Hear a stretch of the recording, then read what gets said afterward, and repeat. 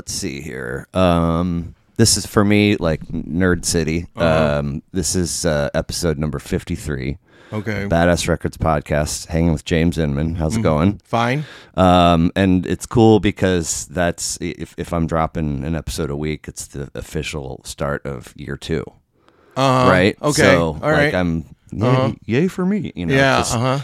But so we have known each other for 10 years. Through our your current and my former significant other who are both therapists. Like to earn money for. Is this on right now? Yeah, sure. Oh, okay. Yeah, it can be. We get to say, if we need to stop for whatever, I'll let it roll and then I'll cut it out later. All right.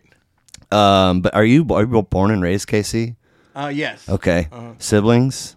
Just one sister. Okay. Yeah. Older or younger? Older. Okay. Mom and dad meet?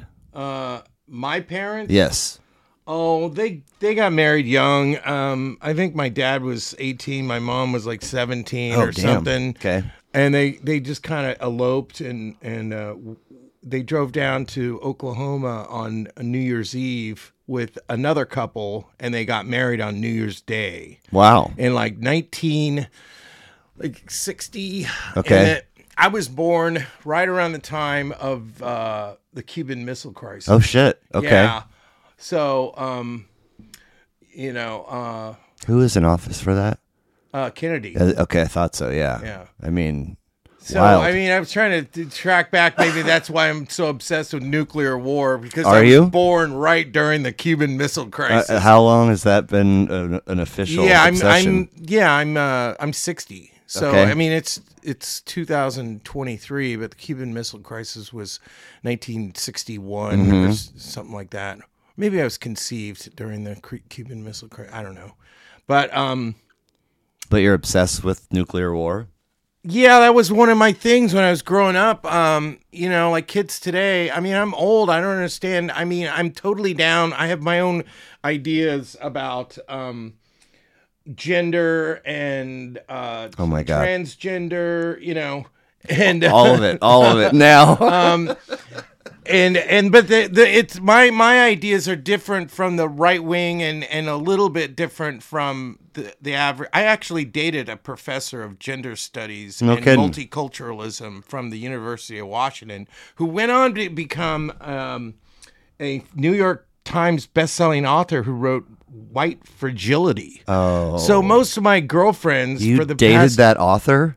Yeah, it was. I've already said this on another podcast. I don't think she'll ever find out. She won't listen to this podcast. But her name is Robin DiAngelo. I used to date her. She was like, and at the time, date her. I had an affair actually because I was with another feminist at the time. Oh, so boy. I mean, I like had a long string of feminists.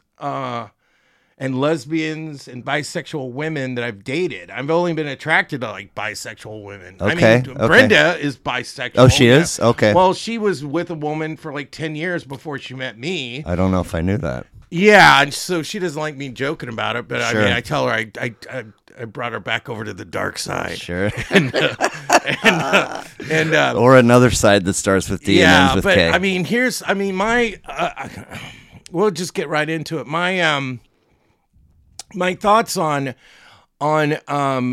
this whole transgender thing, when these stupid they're called scientific rationalists, where they go, well, DNA says that this is a man because it's got an XY chromosome, and this is a woman because it's got a YY chromosome.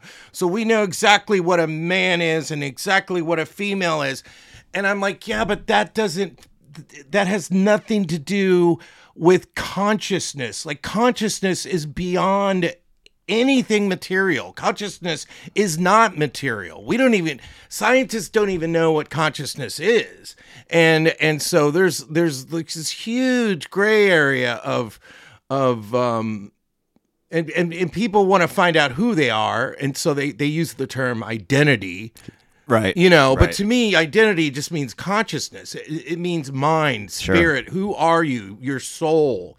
So to me, a male or a female is a state of mind. You Okay. know, you can tell. Sure. You can tell that that's a woman. Oh, for And, sure. and I'm not going to check his DNA or her DNA. Right. I'm like, that is somebody that is acting and wants to be identified as a woman. So, what's it matter? It doesn't. Yeah. However, what sort of emphasis or importance do you put on pronouns and making sure that you're addressing? Well, okay, here's another thing that a lot of people don't think of, and this is never brought up. I did a lot of. I used to read a bunch of books on the brain, and they did studies with the brain where they took, people had tumors in certain parts of their brain, and they've had to take parts of their brain out. And there's this lateralism, or where there's the left and right hemisphere. But when people are like, you can learn a language easily before the age 13. For some reason, if you're exposed to like 2 or 3 different languages when you're growing up, you can learn them real quick. Right. But after you're 13, it's harder to learn languages. Okay. And also brain injuries. Like if you get a brain injury after the age 13, it's kind of hard to get over it. But like a baby, babies can have brain injuries, and then the brain will rewire itself, and even there's people that have lost half of their brain, and that half that they had left rewired into a left and right hemisphere. Well, and if you learn another language young, like, doesn't that open up like possibilities for learning stuff that you might But after the age of 13, so people like from our generation, it's harder to mix and match he, she, they, them, all that. But if you're raised with it, you can do it easily. Of course. So when these kids go, how hard is it to do? Well, it's hard. It's hard for me because it's hard for me to learn a new language. Right. And that's kind of what when you talk to them, they have all their buzzwords, all their language. When you talk to them and you use the words that they use, they know what you're talking about. So when I was growing up, the thing we were worried about was nuclear war. Right. We didn't think about, gender or homosexuality or transgender. We were worried that, the Earth was going to... Yeah, we're going to be extinct. Yeah. And so now this whole war in the Ukraine is, there's some people that have been saying that we're closer to nuclear war than we were during the Cuban Missile Crisis. We got people like Noam Chomsky and the guy Henry Kissinger both agreeing that we should not have anything to do with Ukraine. Oh, for real? Yeah, okay. Yes. Henry Kissinger is a psychopath. All right. He's a war criminal. And even he says we should get the fuck out of Ukraine. All right. That's what I'm talking about. Do we have people over there? Well, we're not supposed to, but come on, we got CIA and we got, we got people, we got, technically, we don't have boots on the ground. Don't get me started on Ukraine because I could go all day on that. Well, are we supposed to be talking about music? We'll get there. We'll get there. Are you a Jesselnick fan? Not really. No. Do you know his bit about dropping babies? Oh, I haven't heard that. I don't think I've ever held a baby to completion.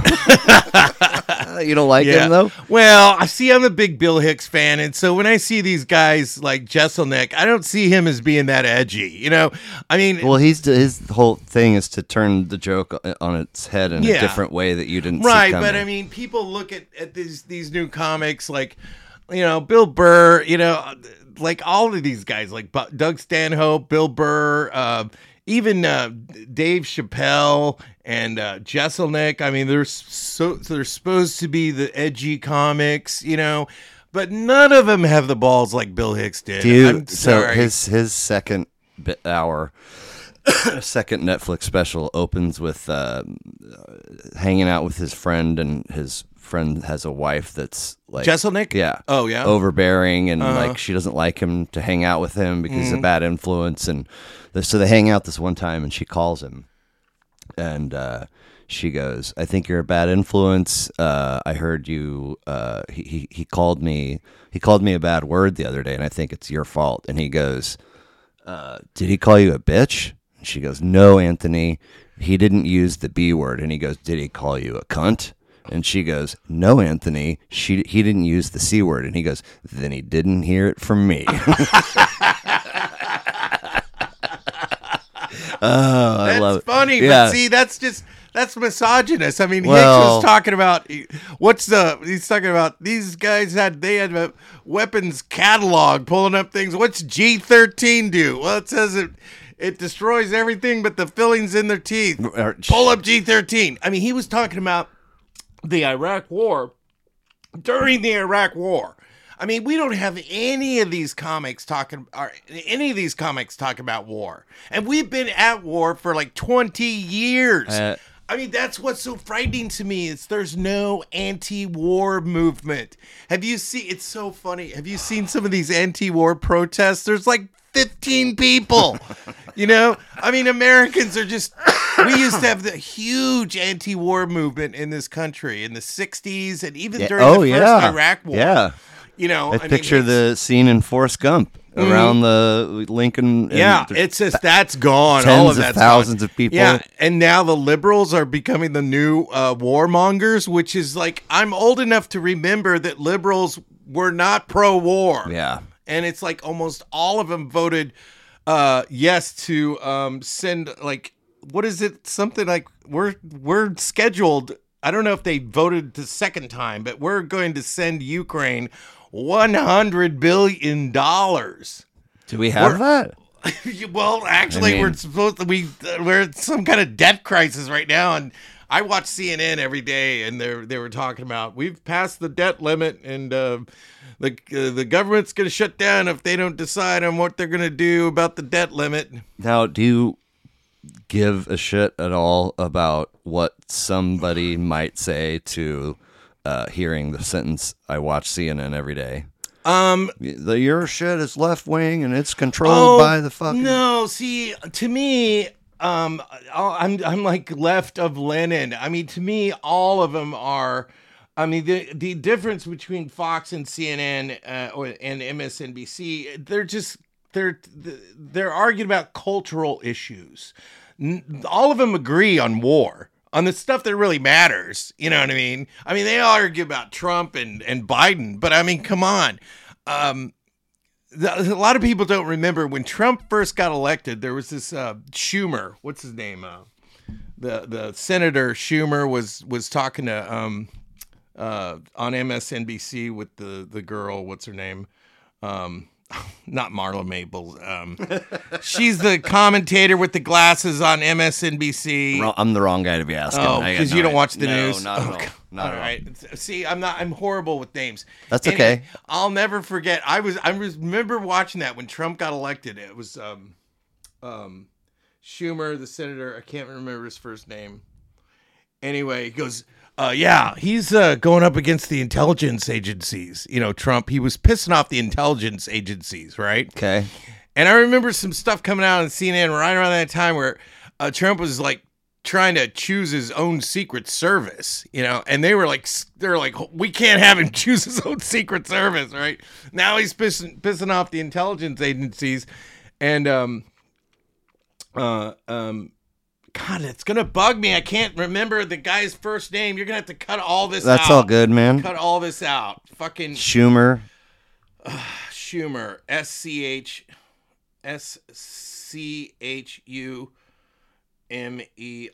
Senator. Oh, God, I'm going to... Chuck Schumer. Okay. He was on Rachel Maddow. Oh, yeah. I know who that is. Yeah. And they were sitting there talking, and he goes, "Oh, he's pissing off the intelligence agencies. This is not very smart of him because the CIA has 6 weeks to Sunday to get him back." Do you remember that line? No, get him back. Well, they have this. The intelligence agencies have 6 days to Sunday to. I'll find the actual quote, but it was frightening, basically. Weird. Yes, and what that means is, ever since Kennedy, everyone's been wondering. Eisenhower said the same thing. He warned us about the military-industrial complex. Truman, when he signed the National Security Act, there's certain things in there like the CIA is not supposed to work inside the United States. They're only supposed to collect intelligence. The CIA wasn't even supposed to do covert actions. But right when Alan Dulles gets a hold of, he becomes the head of the CIA, they start doing covert actions right off the bat, Whoa. illegal shit, breaking laws in other countries, overthrowing governments, Guatemala, whatever, you name it. I mean, we had a secret war in South and Central America that went on for I had a dude from the Dominican on, and he was like, the United States has invaded the Dominican twice, once to install democratic leader of sorts, and then 65 years later, when that guy was now like a horrible dictator, they invaded again to get him out. Oh, right. I was like, sounds like us. Well, I mean, I don't even know where am I going with this. The 6 weeks to Sunday to get him back. And so, I'll give you an example. They're talking about these, Trump had some top secret documents that they found, right? Yeah. At Mar-a-Lago. Yeah. And now they're talking about how Biden had some top secret documents. Oh, great. I mean, that's at least all we're they've been consistent. talking about. One thing they're not talking about, which is really odd, is the Twitter files, which are these things that after Elon Musk took over Twitter, he released all this information, all these facts about how our intelligence agencies, FBI, CIA, blah blah blah, and Democratic Party and Republican Party were just basically calling up Twitter and going, "Hey, you gotta block this guy or shadow ban him or make it so nobody can see this tweet." Really frightening stuff, and they're not talking about it on Fox. They're not talking about it. They might be talking about it on Fox. I don't watch Fox. But do they know that this? Oh, there's like 7 of them that came out. Matt Taibbi has been the one, and this other New York Times journalist, I forget her name, but they've been there's 7 of them, and they show you just plain as day how our intelligence agencies were in cahoots with Twitter to manufacture consent, to mold Twitter to where certain things don't become viral, certain things don't start trending, Wow. So, I mean, for me, I'm old enough to remember, I know people freaked out when Trump was elected. I didn't like the guy either. I've never voted Republican, but when he got elected, it was obvious that the mainstream media had a hard-on to somehow discredit him. Sure. But one of the reasons why, I think the big reason why the mainstream media and the intelligence agencies and everyone that has real power in America, they didn't like the fact that Trump wanted to bring the troops home. Trump wanted to put an end to these wars. People forget Obama ran on an anti-war platform. Obama promised to bring the troops home. He gets in office. He couldn't do shit. Obama couldn't even close down Guantanamo. Obama said he was going to close down Guantanamo. Why would he want to do that? Because people after 9/11, people were tired of this global war on terror. After Bush couldn't find those weapons of mass destruction, people were like, something stinks to high heaven here. This smells like bullshit. So by the time Obama got into office, I remember him talking about bringing the troops home from Afghanistan, blah, blah, blah. And everyone's like, yeah, and we voted him in. He got in. He didn't do shit. He actually started a secret war against Syria to try to get Assad out. Obama blew more people up with drones than Bush did. No shit. Yeah. And then so this went on for 8 years. Trump, I remember when he was running against Hillary Clinton, and I knew right when he was going to lose was when they were having those debates and Hillary Clinton started talking about how Assad was dangerous. I was like, oh shit, here we go. She's going to start talking some pro-war hawkish bullshit about Assad. She's going to lose because people are tired of war. Interesting. And so Trump gets in there. He made those jokes about weapons of mass destruction. You know, Bush. Remember when Bush ran in the primaries against Trump? No. Oh, you weren't watching. Well, I mean, people hated the Bushes. That's why they wanted not, Trump. A different Bush, not one of the two Bushes that have already been in office. Right, like Jeb or something. Yeah, it was Jeb Bush. Okay, yes, and I so remember that. Yeah. Nobody liked him. No, they wanted Trump. Yeah, and and Trump was talking about like doing something with these wars, like putting it, like he didn't want to go into Syria. You know, he wanted to bring the troops home from Afghanistan. This is a Republican. A lot of people don't realize. When I was growing up, Republicans were the right-wing, warmongering assholes. Feeding that military-industrial complex. Right. But I mean, Eisenhower's Republican, but I mean, Eisenhower warned us about the military-industrial complex. Which means that going to war is a business that we need to participate in to keep money. It happened. Basically, they get so much power. The intelligence agencies and the military-industrial complex get so much power that they end up running everything. Oh, that's why I brought up those top secret files that they found. Trump had at Mar-a-Lago, and now they're talking about the top secret files that Biden had. Well, last time I checked, the president runs the country, not the CIA. You know, that was why Eisenhower that's what's in our social studies. Yeah, so books. Who's running this shit show anyway? Is it the CIA or is it the president? Right. That's what's frightening to me. Not that Trump was frightening. I didn't like him. Never voted Republican day in my life. But it was obvious that they had some kind of hard-on to get him out of office or try to twist his arm to bomb somebody, or I mean, they wanted to start funding that war in Ukraine. You know, really? Oh yeah. I think this war in Ukraine has been planned for a long time. No shit. Oh yeah. They've got documents. Dude, don't even get me. You've already got me started. I've been wanting to talk about this for so long. I know because when I was growing up, all I read were books on national security, intelligence, CIA. Seriously? Oh, I can't count how many books on the CIA. At what age are you reading this shit? Well, I'm talking not conspiracy books. I'm talking books at the goddamn library. Yeah, but how old are you reading all this? I'm 60. No, when you're reading this stuff. Oh, I was in my 20s and 30s. Wow, This is before the internet. Sure. You know, so you can't. I was just interested in the CIA. So, I can remember reading books about the CIA and Operation Paperclip, where they were talking about how Alan Dulles protected the Nazis in Ukraine so they didn't have to go to the Nuremberg trials.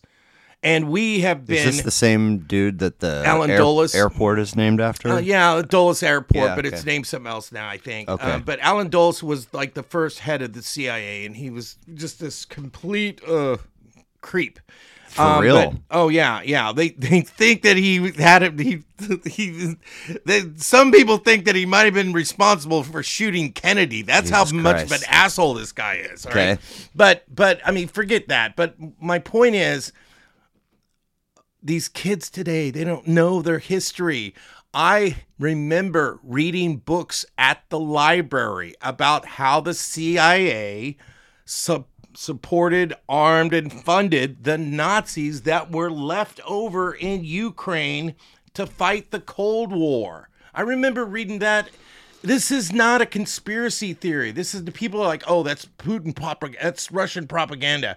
They've got documents. You can go to the CIA's own website because they've released documents. They have documents they've declassified from the Cold War where you can see with your own eyes from the CIA's website that they were supporting Bandera. Stefan Bandera was the Nazi that that was like everyone looks up to as a hero now in Ukraine. But yeah, those pictures aren't fake. Those videos aren't fake. In 2014, I remember watching about the coup in Ukraine and seeing all these red flags. Those red flags that they flew during the Maidan coup. Those red flags are from the ONB, the UNB, Ukrainian National OUN, the Organization of Ukrainian Nationals. The OUNB was Organization of Ukrainian Nationals, the Bandera faction. Stefan Bandera was the fucking Nazi that collaborated with the Nazis when they went into Ukraine during Operation Barbarossa. The Nazis, when they invaded Russia, they went through Ukraine.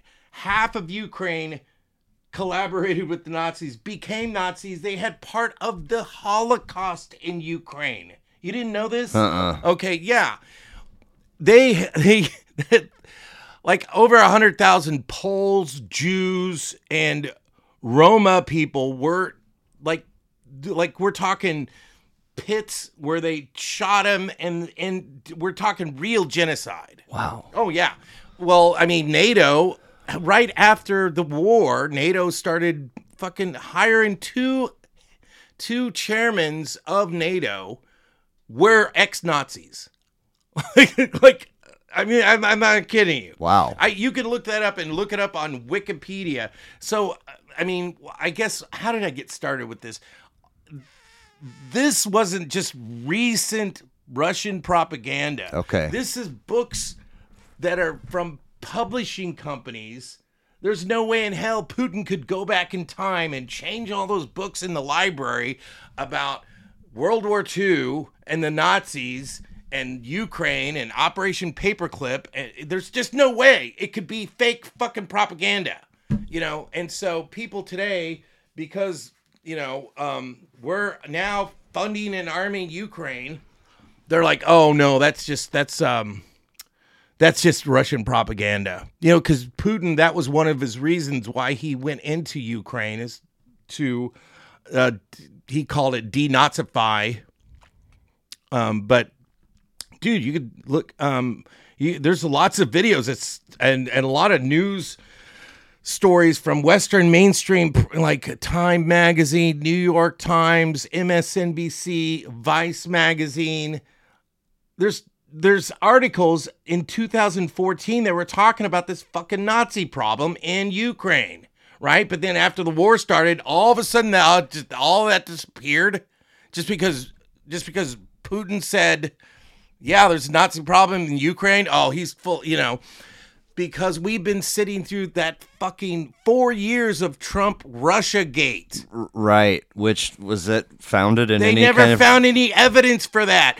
I told some of my friends at the time, I said, dude, all I can tell you is every time they pound something in your head every day on CNN, it turns out it's a pack of lies. What happened with weapons of mass destruction? They talked about that every day on CNN. For what happened? years. Yeah. They finally went over there. They didn't have any weapons of mass destruction. Iraq was never a threat. But they talked about it every goddamn day. So, you know, fast forward 10, 20 years, whatever. Here's Trump. They're talking about Russiagate every goddamn year. I mean, every goddamn day. Why did they start saying in the first place that Putin was meddling with our election? Yeah. Where did that come from? The evidence for that was never. And see, when I talk about this, people are like, "Oh, you must be a Trump supporter." No, I'm just like, obviously somebody's lying here, because there's no way in hell that Russia when they actually looked at how many posts the Russians, they're putting memes on Facebook, you know, and most of the Twitter accounts are Russian bots. Yeah. When they really looked into that evidence, they didn't find much of anything, and even the memes that they were supposedly, those memes were the ones that are dividing the country, making people vote for Trump. I mean, it just didn't add up to me. Facebook was funded by the CIA. Facebook, I mean, pretty much we run the entire goddamn internet. We make all the CPUs. I mean, they're made in Taiwan. I just watched this other thing today. It was a video about the whole chip. We've got this CPU chip war going on with China. Well, China and Russia they didn't start building their own CPUs until like 2007. I mean, they're just now starting to build their own chips. All of the chips, 90% of them are made in Taiwan. They make them there, but we design. Okay. We make all the software. We put in all the backdoors. Pretty much all the goddamn chips in the world are run by the United States. The NSA is going to put a backdoor in every fucking CPU in the country if we're the ones designing them. There's going to be a backdoor in every fucking hard drive. Not mine. Yeah, right. No. I'll guarantee you there's a chip in that laptop right there. It was designed by the United States. It probably has a backdoor that the NSA can go into. So you can't tell me that that Putin somehow got away with like hacking our internet by sending memes to people to control the election. That is literally what the NSA's job is. To watch the goddamn internet, to make sure that nothing like that happens. That's literally what the CIA's job is. They go to other countries and flip elections. The CIA knows about elections. I mean, they pretty much funded Facebook. Facebook was funded by by InQtel, which is an intelligence. It's like what do you call it? Now I'm going to sound stupid. No. InQtel is like a Wall Street investment firm that funds CIA projects. And so the CIA, when they first saw Facebook, they're like, "Oh, this is perfect."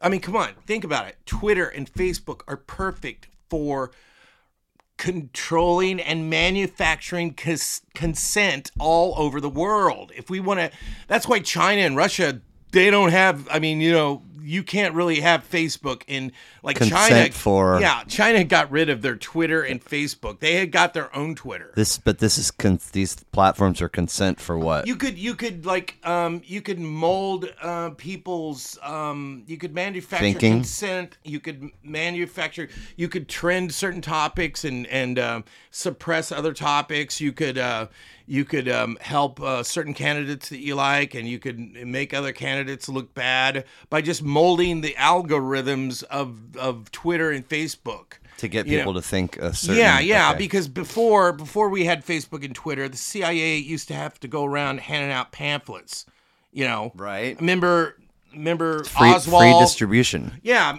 remember Oswald? He infiltrated the Fair Play for Cuba committee. He was on the street handing out pamphlets. Come to my meeting. Well, we don't have meetings now. All of that shit is done on Twitter and Facebook. So of course it's going to be a gold mine for the CIA if they want to flip elections in other countries. That's how they started all those color revolutions in the goddamn Middle East. Everyone's like, oh, they want freedom in the Middle East. Yeah, they also have Facebook and Twitter. Because I remember when some of those color revolutions started, like in Iraq, this little story came out and was like, Twitter's helping the revolution in Egypt. And I was like, what the fuck? Because that just like a little light bulb went off on top of my head. And I'm like, oh, no shit, they are. They could use Twitter and Facebook to mold revolutions. And of course, that story just disappeared from the fucking internet. It was like something I saw like one day, and it was gone the next day. And I was like, that makes sense. And so things like, these so-called civil wars that start in Syria, Ukraine, whatever. How do you think that shit gets started? Not by pamphlets. Pamphlets and meetings. Yeah, they're doing it all on Facebook and Twitter. Well, I have Facebook down as a note to bring up. I mean, you give Zero fucks. Can't believe it. You're like the We poster. should erase everything I just said because I can't believe you got me started on this. Well, hey, man, all I did was ask how your parents met. I've never been a Trump supporter. Never in my life. I don't think you're voted I don't think you're coming Republican. across as one. I don't I'm just think you an have, old man who remembers how shit used to be. I And- hated Reagan. All right, didn't like trickle Bush. down economics didn't make you wealthy. I voted for Dukakis for fuck's sake. Right, same. So, yeah, well, I mean, I wasn't old enough, but I would have. But one more point I wanted to make because I got down a rabbit hole and I sound like conspiracy nut. But just to simplify, what happened is during this 20-year global war on terror, I had a couple relatives, like a nephew that was he was actually JSOC.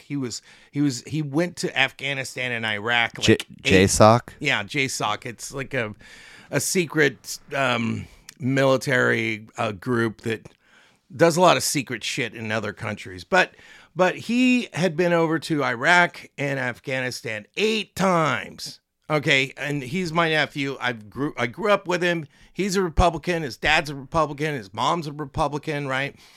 But I remember talking to him, and he was like, I'm tired of this war. I'm tired. I'm not going over there anymore. I've been over there 8 fucking times, and it's not good. I'm not doing it anymore. And so it's kind of makes sense to me that most of the people that fought the war, the global war on terror, were probably Republicans, because Republicans are the ones that always join the army. So when this global war after 9/11, when the war started, all these Republicans signed up, or their dads were in the military, their grandpa was in the military, they're in the military. Most of the people that have been fighting the global war on terror were Republican. Let's face it. I mean, neocons got us into the war anyway, all right? But my point is, the reason why by the time Trump came around, Trump, as a Republican, when he started talking against the wars, when he started saying he's going to bring people home from Syria and Afghanistan and Iraq, he started criticizing the global war on terror.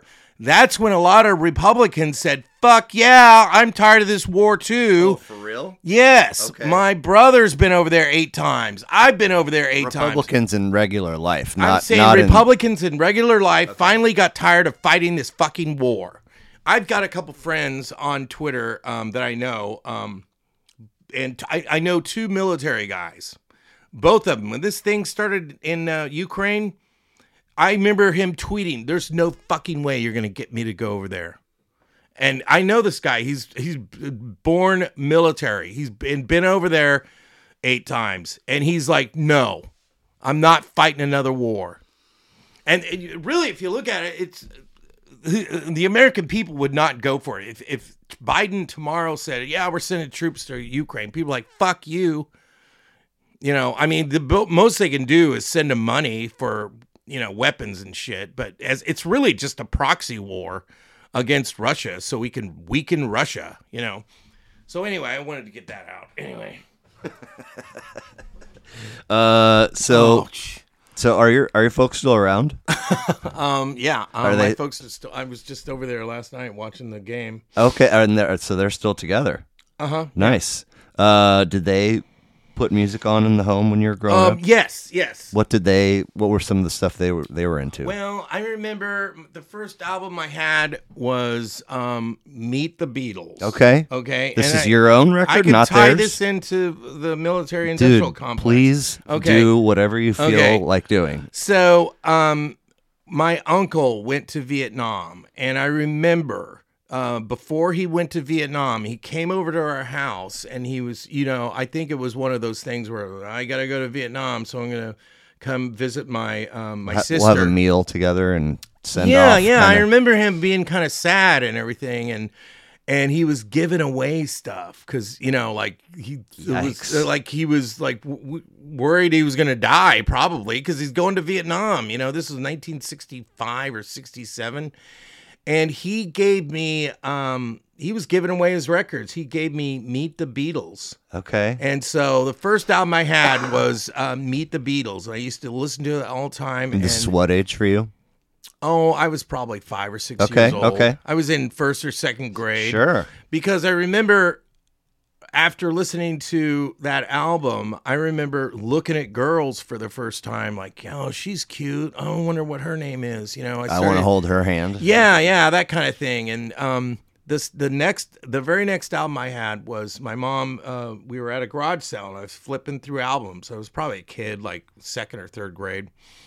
And I bought Magical Mystery Tour by the Beatles. And so I listened to that every day on my little, I had a little turntable thing.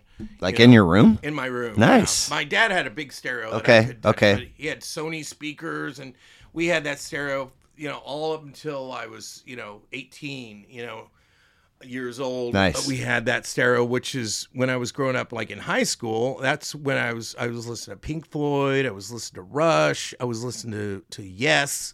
So those are my favorite bands in my teens. Probably was Rush, Pink Floyd, Yes, and so. And when mom and dad would put on music, what were they? Oh, I think my dad. Early on, it was Simon and Garfunkel. Okay. So I can remember them listening to things like The Boxer Sure. and Bridge Over Troubled Waters. Yes. But then there was a time when my dad went from that kind of music to, Chuck Berry. Sure. I know he's a big fan of Chuck Berry and Simon and Garfunkel. But then all of a sudden, I don't know what it was, but he started listening to country music. Interesting. Yeah, so he became a big country music fan, and Has he stayed in that lane ever since? Yeah, pretty much. Okay. What about mom?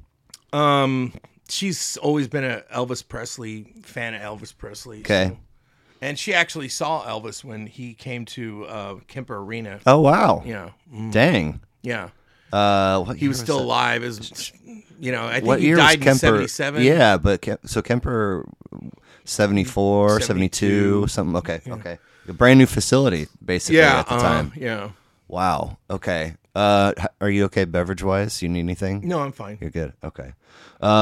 So, do you have a first show? We got your first album. Oh, my first live show was Kiss. Okay. Yeah. Where? Yeah, I forgot that. Before Rush, before Yes and Pink Floyd, I listened to Kiss. Okay. So I think it was, Kiss Alive when that came out. I bought that album, and then I bought Destroyer. Uh-huh. And I probably listened to Destroyer like a million times. But then by the time rock and roll came over, they had an album that came out after Destroyer, and it was called Rock and Roll Over. I just hated that album. Did you really? Yeah, by that time Rush had come out, and I'd heard 2112, and I was like, what is this? Right. And so Rush was never a big fan of Bad Company, never a big fan of Boston. Sure. It was always the stuff they never played on the radio. One of the reasons why I never became a big fan of Bad Company, it was because wherever you went, you could hear it. I mean, it was on the radio. Well, it's also on the jukebox. like relatively boring in the scope of classic rock, which is right. But going back, I do. The song "Bad Company" by the band Bad Company. I mean, don't. There's something about that song. I mean, you can see why people like it. Of course. The lyrics are simple. There's a few where Rock and Roll Fantasy. Well, I think the only Bad Company album I had was Runnin' with the Pack. Okay, yeah, And that had a song on it called Silver, Blue, and Gold. Yep. Give me silver, blue, and gold. And so I like that, but I mean, I was buying every Yes album, listening to them. I was buying every Pink Floyd album. Like I would listen to Animals from both sides. Yep. I would lay back with my headphones and just like dream. Because that's what we did before the internet or, before DVDs. Yep. Most of it was in your imagination where, you close your eyes and just listen to that music. It wasn't punk rock where you dance around. Are you a Louis fan? What do you mean, Louis? CK? Not, yeah. Really? Okay. I'm not a big fan. But okay. Have you seen his... I liked one of his specials. Have you seen the bit where he talks about smoking pot in Kansas City? Uh-uh. So he's going through the list of things he can't do anymore because he's too old. Yeah. Drinking. Like if I want a good time, I got to like hurt my back and have a few Percocet at a diner. Yeah. But so he's like, and I can't get high anymore because the shit they're making today will make you insane. But so the last time I got high was after a show, and I'm smoking in a parking lot with some 20-year-olds. We're passing this joint. And I had no idea that they've been working on the shit like it's got the cure for cancer. And so he's like, I'm taking big hits like 1970s Jean Jacket, Bad Company. Here come the Jesters. Yeah, it's a great bit. It's a great bit. But yeah, I mean, Bad Company. Yeah. But so you're getting into. I mean, it doesn't surprise me, given how much you've shared regarding reading, that you were. No fear about taking on Yes. Oh, that is a serious. I mean, I think around that time, well, my dad had a guitar, and so he played the guitar, and he taught me how to play, basic blues. And then I kept playing and playing. I don't know. I got an electric guitar when I was a kid, and I started learning some of those lead solos to some of those songs. Seriously? Yeah. Like some of them, I'd learn every note to the actual lead solo. Wow. Most of it was Led Zeppelin. I think. Okay. Not Yes. I didn't listen to Led Zeppelin like I listened to Yes and Pink Floyd, because I couldn't really play that. But with Led Zeppelin, I'd put an album on and I would try to learn it. Like I knew pretty much all the songs off of Led Zeppelin 2. I knew pretty much all the songs on Led Zeppelin 4 because those are my favorites. Sure. And then by the time what came after Led Zeppelin 4, I think it was House of the Holy. It was like, no, I can't play this. And by that time, I mean, it was I was in a band. And for real? Yeah. So I mean, I was pretty musically inclined. Nice. Not only was I listening to music, but I was playing it. So where'd you see Kiss, and who'd you see him with? Oh, I saw Kiss at Kemper Arena. Okay. And you and Mom both had first shows there. Yeah. Fascinating. Yeah. But then after, I think I saw Rush and I saw Foreigner. But I'm not a big concert goer. Okay. I mean, the only concerts I go to nowadays is like Elvis Costello or maybe the Jayhawks. Sure. Do they still tour? Yeah, they're still out there. But I mean, I had a big shift in music around the time the Police came out, Devo, and B-52s, Sex Pistols. I just sold my guitar and I bought a stereo, a high fidelity stereo. It's funny that you say that. I was gonna propose that very assumption, and so Dad has this kind of classic rock, shift to country, and you are kind of in the classic rock lane, and you kind of shift to like post punk stuff because when I asked you for records, you gave me 3, and it's like late 70s to early 80s, and they're all British punk or post punk. Oh well, yeah, it was. I think it was what really got me was I think the Police, the second album by the Police. I think it was Regatta de Blanc. I think you're right. Yeah. And the Devo, I had Freedom of Choice, and then the New Traditionalist, the Devo's album that came after Freedom of Choice. New Traditionalist, I really liked. Like I liked A Beautiful World and Going Under. And how many records would you say Devo put out? I don't know, but I mean, I did see Devo live. I remember seeing Devo live because I mean, I liked New Traditionalists so much. I wasn't into the early Devo. I probably bought their albums, but I was like, yeah, it's okay. But there's something about so I became a big Police fan, which led me to I guess after the Police, I started listening to XTC, and well, of course, then there's the Clash. Yep. I don't know, when I was probably 23. So what age are you for this band that you were in? Oh, that was when I was 7th, 8th, and 9th grade. Okay.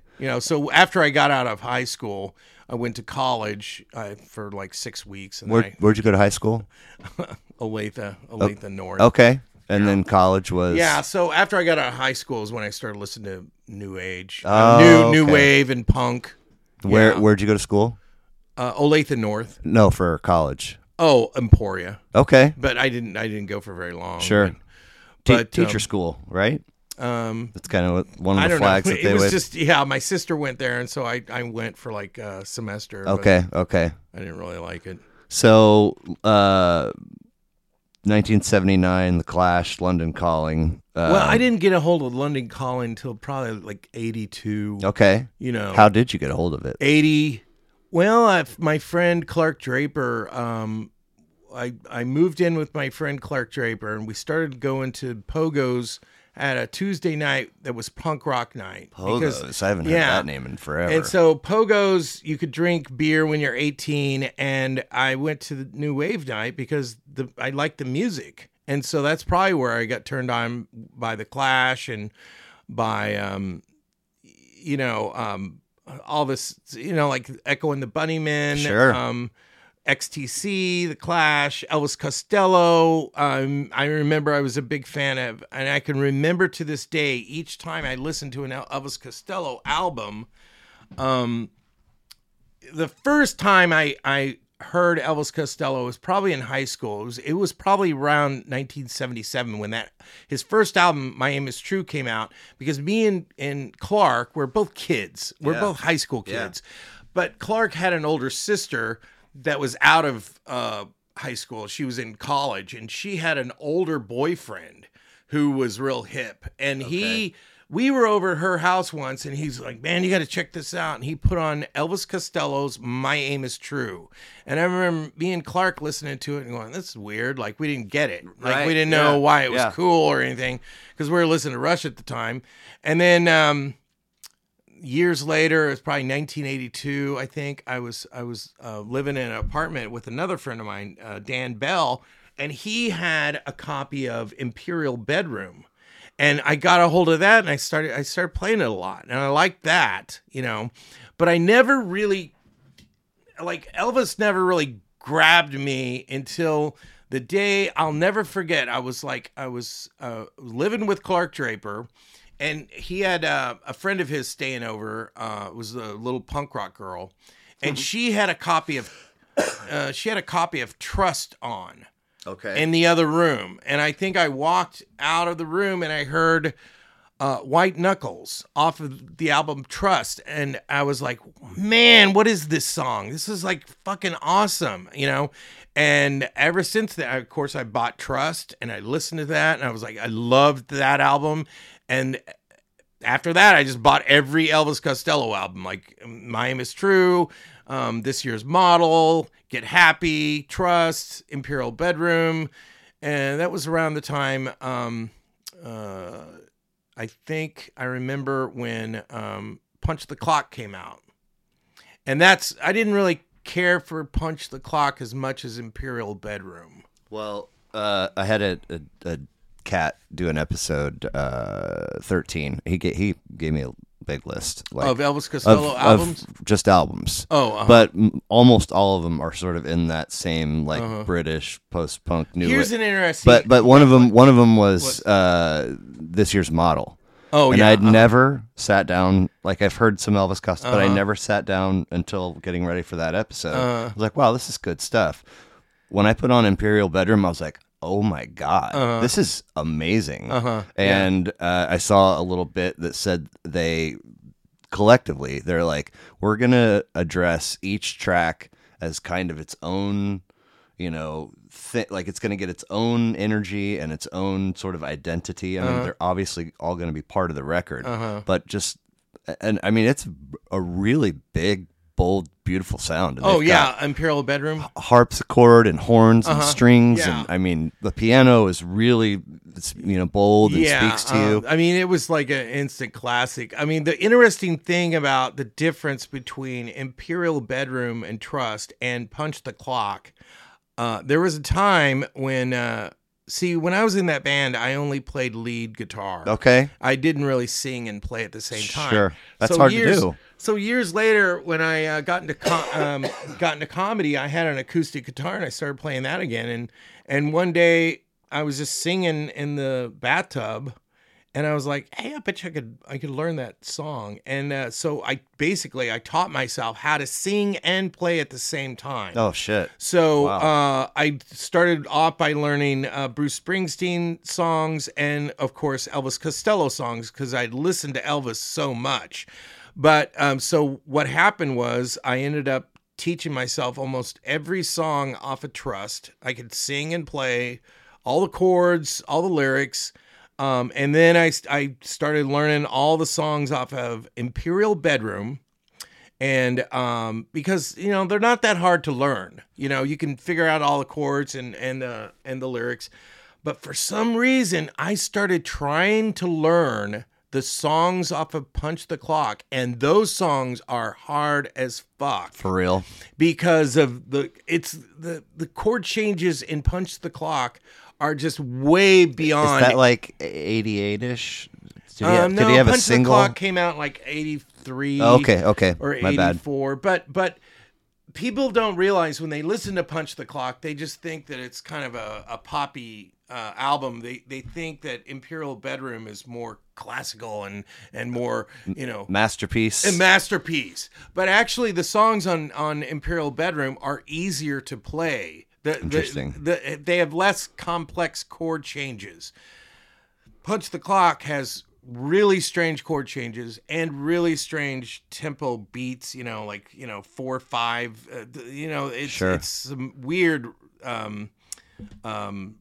I don't know what the word I'm trying to think. Are you still a fan? I mean, But I mean, Punch the Clock is not my favorite album. My favorite album of Elvis is probably Trust or Imperial Bedroom. Right, but I mean, are you like all the way through his discography?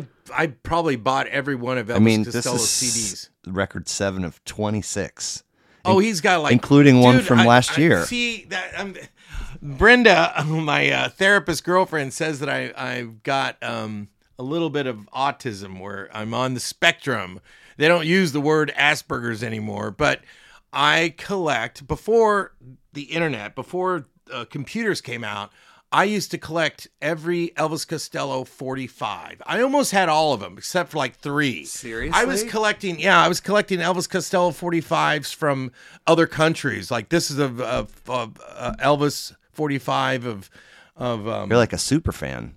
a collector of Elvis, like rare EPs, rare albums, rare 45s. I had a whole box of Elvis Costello 45. Do you have picture discs and 45s by other artists too? No, Okay. the only ones I collected was Clash and Elvis Costello. Okay. But Elvis Costello was the funnest to collect because he had so many different picture discs and so many different 45 7-inch singles. That, you know, before CDs came out, that's, you know, if you're a real collector, that's what you collected. Then, you know, when the internet came out, I started collecting Elvis Costello MP3s, you know, so I've got a huge collection of Elvis Costello MP3s of every Elvis Costello album he's ever produced. Okay. I've got almost every bootleg he's ever produced. I've got songs.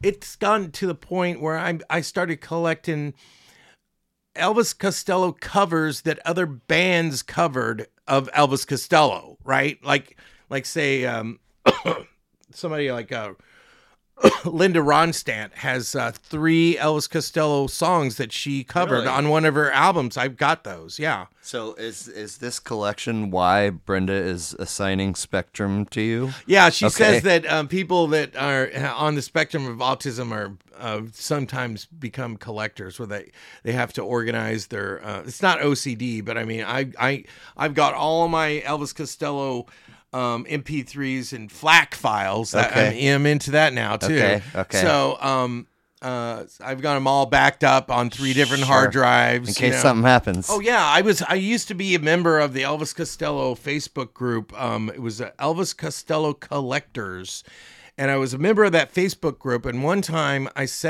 made a post. I said, "Hey, you guys, I made this this playlist. I mean, it's a zip file of Elvis Costello MP3s.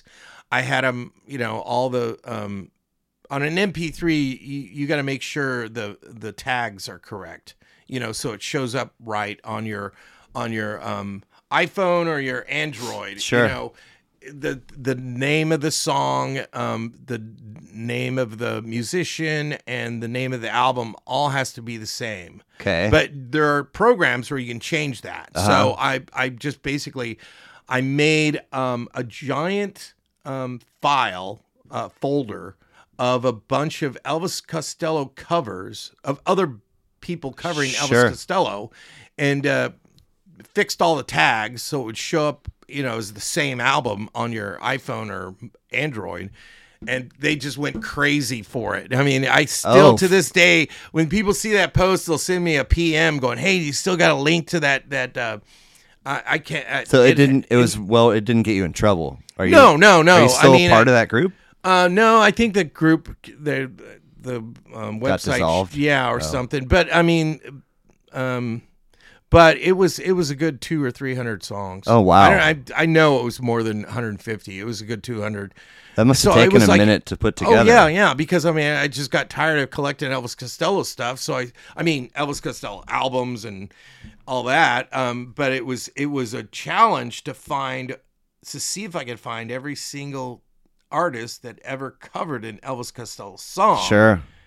And since I love covers, I just love it when somebody else plays an Elvis Costello song, because I'm like, oh, I like the way he did it that way, Do you know lots of Elvis Costello fans in non-internet, real life? I only have like one. I have one friend that's Elvis Costello fan, Rob Leiter, but he's not as big as a Elvis fan as I am. I mean, he's into Grateful Dead and Fish, but he's a big Elvis fan, but not as big as me. Okay. I mean, I rarely do I meet an Elvis Costello fan. I think they are rare. Yeah, that has gone to has got as many MP3s. Every time he comes out with an album, of course, I'm gonna get it. And yeah. And well, since you brought up collecting, you mentioned that you collect vintage speakers. Oh yeah, that's the other thing.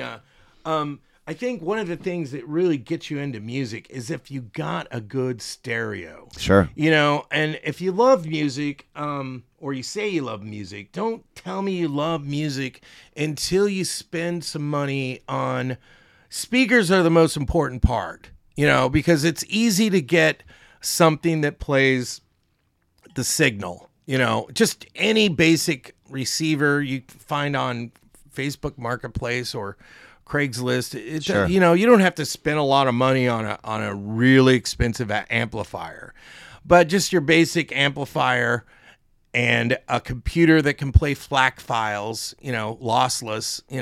I mean, I recognize those terms, but I don't know what they mean. Well, I don't collect CDs anymore. Right. I went from albums right when CDs came out. I started collecting CDs, and then after the internet, after MP3s came out, I got rid of all my CDs. Sure. I went straight to MP3. So you're not a hoarder. So no. Brenda should take it easy a little bit with this. Yeah, I mean, all my stuff is on hard drives. Sure. But if you I'm telling you, get some good speakers. If you got some good speakers, you connect it to a halfway decent receiver. You can get a nice receiver for like $50 on Craigslist. Sure. You know what I mean? Then you'll be able to appreciate music more because you can hear more from the goddamn, what the artist wanted you the to. sonic spectrum. Yeah. And so I collect vintage speakers. I collect all the speakers I wanted when I was in my 20s that I have the money now to afford. So, but I'll find stuff on Facebook Marketplace like B&W, Boston Acoustics. I got a pair of Infinities. I mean, old Infinities, not the new ones. I mean, when Infinity first came out, they had a certain type of tweeter and certain type of woofer. That's the good woofer. So I've got two. What do I have? I have 4 Dolly speakers that are made in Denmark. I got those for $40 on Facebook Marketplace. They're like $200 or $300 speakers. I got a set of Pinnacle. I got a set of Kef. These are not all in use though right now, are they? No, they are. Because, they are? Yeah. I mean, what I did was in various rooms in your home. So, when most amplifiers or receivers, they'll let you plug in, they'll let you connect 2 sets of speakers, or usually maybe a surround sound if it's audio visual. But I mean, you can get just an audio receiver. It'll let you have an A and a B. Yep. But when you start putting 2 or 3 or 4, you can't put a lot of speakers on a receiver, because the receiver won't push them if it doesn't have enough watts, right? So I had all these speakers. I bought another receiver. I had 2 receivers connected to 4 sets of speakers, and I was able to connect them all to my computer, right? And so I can adjust the volume on both receivers, depending on which speakers I want to listen to, and I play them all at the same time if I want. But I was sitting around the house, I'm like, I've got more speakers, fuck. And I saw somebody had a Nakamichi. They were selling for $50. It was a 100-watt Nakamichi, which I wanted one. I used to have one, and I wanted another one. So I'm like, I gotta get this. So I bought this $50 Nakamichi. And it plugged in another 2 sets of speakers. So right now I've got a set of Boston Acoustics, vintage. It was the old school, the good tweeter. I can't remember. It was like an A70, and a set of Polk Audio monitor. These are monitor 10s, where they got the subwoofer with the 2 woofers and the old school Polk tweeter. I've got a set of Kef plugged in with a set of Mission. These are 602i. They're really cool. I found them like $50. And on the sides, I've got another set of Boston Acoustics and another set of Dolly speakers. These are not all in the same room, though. All in the same room. All 3. I've got. I'll show you a picture of it. I've got 3 receivers setting on top of each other. So there are 3 receivers, all of them plugged into the computer, and 8 pairs of speakers. I can crank it all. You have your own wall of sound. Oh yeah. And so it's basically 300 watts I've got, because I've got 3 receivers. Is this like in your living room? Or? No, they're all in my room. But okay. I mean, I can crank it. Like sometimes it's fun to listen to Judas Priest really loud, or the Rolling Stones. Right. If I crank all of them, you're not really pushing each receiver. I mean, each speaker is putting out some hefty volume, but not too much because it's not distorted. If you crank a receiver up too loud, it'll sound like crap. Sure. So all of these are playing at pretty low volume, but all together, it sounds fucking amazing. Anybody ever gripe? I've never had a neighbor gripe. Okay. But I mean, I've walked outside my house before. I've cranked it up like really loud on Rage Against the Machine, and yeah, you can hear it outside on the sidewalk. Fuck I'm yeah. sure. Yeah. Holy shit. Yeah. Man. So I mean, I take music seriously, because I mean, I collect vintage speakers. I've got probably a terabyte of MP3s and FLAC files on my hard drive. I mean, I probably got thousands of MP3s. I could count them, but I mean, right. I know it's probably a terabyte. So where, as we were talking about a little bit ago, you've come over to give help with computers. And how did you gather the knowledge and the know-how to do that? And hook up I lived in Seattle, and I was living in Seattle in the 90s, and I moved out there to do stand-up comedy. I had no idea what grunge music was. I had no idea what Microsoft was, but I met a guy who worked for Microsoft. It was just a friend, and I was arguing with him one day about, it was like only rich people can afford computers. And he's like, dude, That's such bullshit. I will give you a computer. Oh, my gosh. I'm like, what are you talking about? So he just gave me a laptop. He goes, it's rich people, anybody can own a computer, dude. And I'm like, really? So I got my first computer in 1995 and I started playing around with it. And whenever I couldn't do anything or whenever something screwed up on the computer, it would piss me off. Like, I would like, how come I can't do this? And so I would teach myself how. So I basically am self-taught. Yeah. You know. Wow. But how? Well, like, Napster came out around that time. Sure. I was downloading MP3s. If you want to watch porn, you got to know how to, like, this is so funny. Parents should let their kids look at porn on the computer because that's the only thing that's going to teach your kid how to fix his own goddamn computer. Because what do you do when you look up porn? You could get a virus. Yeah. If you get a virus, you're going to have to learn how to fix your computer.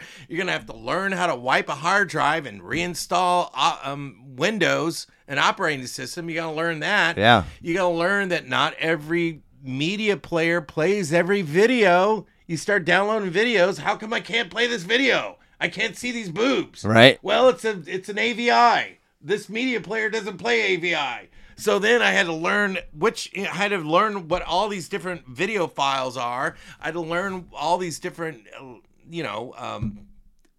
FLAC, MP3. There's A4B. I mean, there's all kinds of different music files. And if you want to convert one, you got to learn how to convert things. So basically, I've never paid for software ever in my life. Actually, I think I bought Windows 10 one time, but I bought it from somebody that used to work at Microsoft. I got Windows 10 for like $35. But I crack all my programs. I download all my programs from BitTorrent. I fix everybody's computer. I don't. You think, still do. You still do that stuff. I don't think Bill Gates or most of these software companies really care about guys like us because we're the ones that you call when I keep everybody's computer running. I give people, my dad, of course, he bought his copy of Office because he wanted it to work correctly. You know Sure. what I mean? But I've got. Like 15 people that gave a copy of Office to because I found out once you pay for Office, you can run it on 5 different devices. Okay. And each one of those devices can have 5 friends.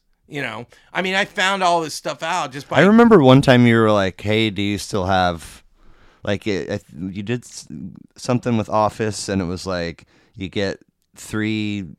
Yeah, you can give it to 3 different people. Whatever it was. A lot of people don't realize you can do that. Like when they install Office, they just think that it comes just with that computer. But no, Office lets you put Office 365 on 5 devices. And you could also go into your Office account and you can give it to 5 friends, I keep a lot of people, all my friends and family, I keep all their computers running. Nice. You know what I mean?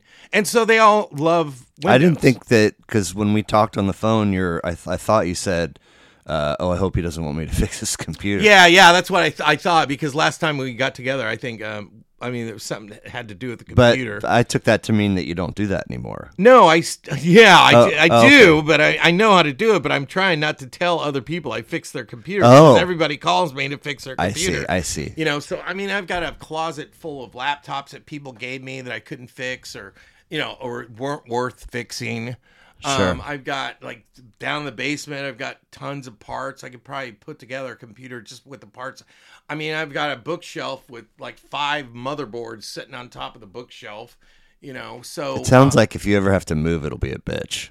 You have a lot of stuff. Yeah, because Brenda doesn't throw anything away. Okay, okay. But I mean, the only thing I have is just that's worth anything is just my computer. I build my own computers. Your speakers. And my speakers, but I keep everyone else's computer running, so I don't think Microsoft is going to be pissed at me because I've turned more people on to Microsoft than, because nobody likes a computer that runs like shit. It doesn't run. No. And they're like, how come I can't do this? Fuck Microsoft. And I'll have to go over there and show them how to do it or fix it. Right. And they're like, oh, this is cool. Yeah, So, yeah. I mean, So, I mean, I've never told anybody to buy Mac because I can't. Are you anti? Well, because I've seen what they do with iTunes. I don't like what they do with iTunes. Meaning? Well, I mean, when music first came out, I mean, when they first started, Napster first came out. Yeah. That's when people started sharing music. Yep. It's called sharing music. It's not stealing, but the record companies, they're like, oh, we can't have people doing this because they're getting music for free. But a lot of people don't realize, if you talk to any artist, they go, dude, the record companies rip us off. Yeah. We're famous. I saw a thing that said 14%. Some of them don't even make that. Right. And now, so then they tried to, come out with Spotify was supposed to fix the downloading problem. And anybody that's an artist that's on Spotify will tell you they get a percentage of a penny every time someone listens to it. They have to listen to it hundreds of thousands of times before they get a check for $35. Right. So when I hear people that tell me, they're like, oh, I can't believe you download music illegally or you download movies. I'm like, dude, I've got a book on Amazon. I've got a movie on Amazon. I've got 2 CDs. I can tell you how much I make. It's chump change. I don't make any money from those. Those things are out there because I just want to be famous. I want people to see my work. Yeah. I don't make money off my albums or my movie or my books. So how? Because Amazon rips you the fuck off. Sure. How is this notion of streaming? How is streaming that? How is was that? supposed to the artists are supposed to get money. I do have a certain amount of money that I get from people that stream my album. If they buy my album, they're going to get more. I'm going to get more money. Yeah, but how is this problem rooted with Apple? I'll tell you, because when I first first of all, Apple, they do everything. They want you to buy the music, right? You have to go to their iTunes. I mean, you can't even look at a picture without installing iTunes. Okay, so if you have Windows and say your girlfriend has an iPhone, all right? If she wants to do anything with her pictures, her music, or her movies, you can't just plug in an iPhone to your computer and look at a folder or dump a song in a folder. No, you're not going to see those pictures, that music, or those movies unless you install iTunes on your Windows computer. So you install iTunes. Oh, now they'll let you look at your pictures, your music, and your media, right? Yeah. It's hard to explain, but every time I've had to work on a computer and the person had an iPhone or iTunes, it was always some kind of bullshit. With an Android, I can plug this into my computer, my Windows computer. I can see my folder that says music, and I can just drop however much music I want in there, and it'll show up on my phone. Okay. I don't have to install some special Android music player just to see my music. Right. I mean, sometimes, and it's always hidden somewhere. It's always some bullshit. So do you have a preferred streaming platform? No, dude. I listen to all my music on FLAC off of my hard drive. I rarely, if ever, listen to Spotify unless it's some link that somebody gives me and hey, check out this song. I listen to Spotify a little bit and I made a few playlists, but most of the music I listen to, I guess I'm back from the Napster days where you downloaded music, you put it on your hard drive, and you own the music. Sure. I don't listen to Spotify. I know personally, I know how much I make from Spotify, and it is chump change. Sure. When someone listens to my CDs on Spotify, I get virtually nothing for it. What about if you want to listen to music in the car? What do you? Oh, I plug my plug my cell phone into the stereo in my car, and I listen to MP3s off of my hard drive because I have a little media player on my phone. So like with an auxiliary cord you plug in? Yeah, Okay. yeah. I just plug it into, and so I have all my songs that I listen to from my phone are from my hard drive. Now, if I was to listen to Spotify, I mean, you have to download it from the fucking internet. You're downloading, and some people are using Bluetooth in their car, and they're wondering, oh, my battery my battery doesn't last long because you're using Bluetooth at the same time you're downloading that song off Spotify from some satellite up in the, you know what I mean? Right. And so I play my music from the hard drive that is on my mobile phone, directly plug it into the goddamn fucking stereo. It sounds better anyway. Sure. I mean, Spotify, half the time they're playing goddamn commercials and shit, you know? Yeah. It's just So you have Imperial Bedroom, 1982 was really not a bad song, just fantastic.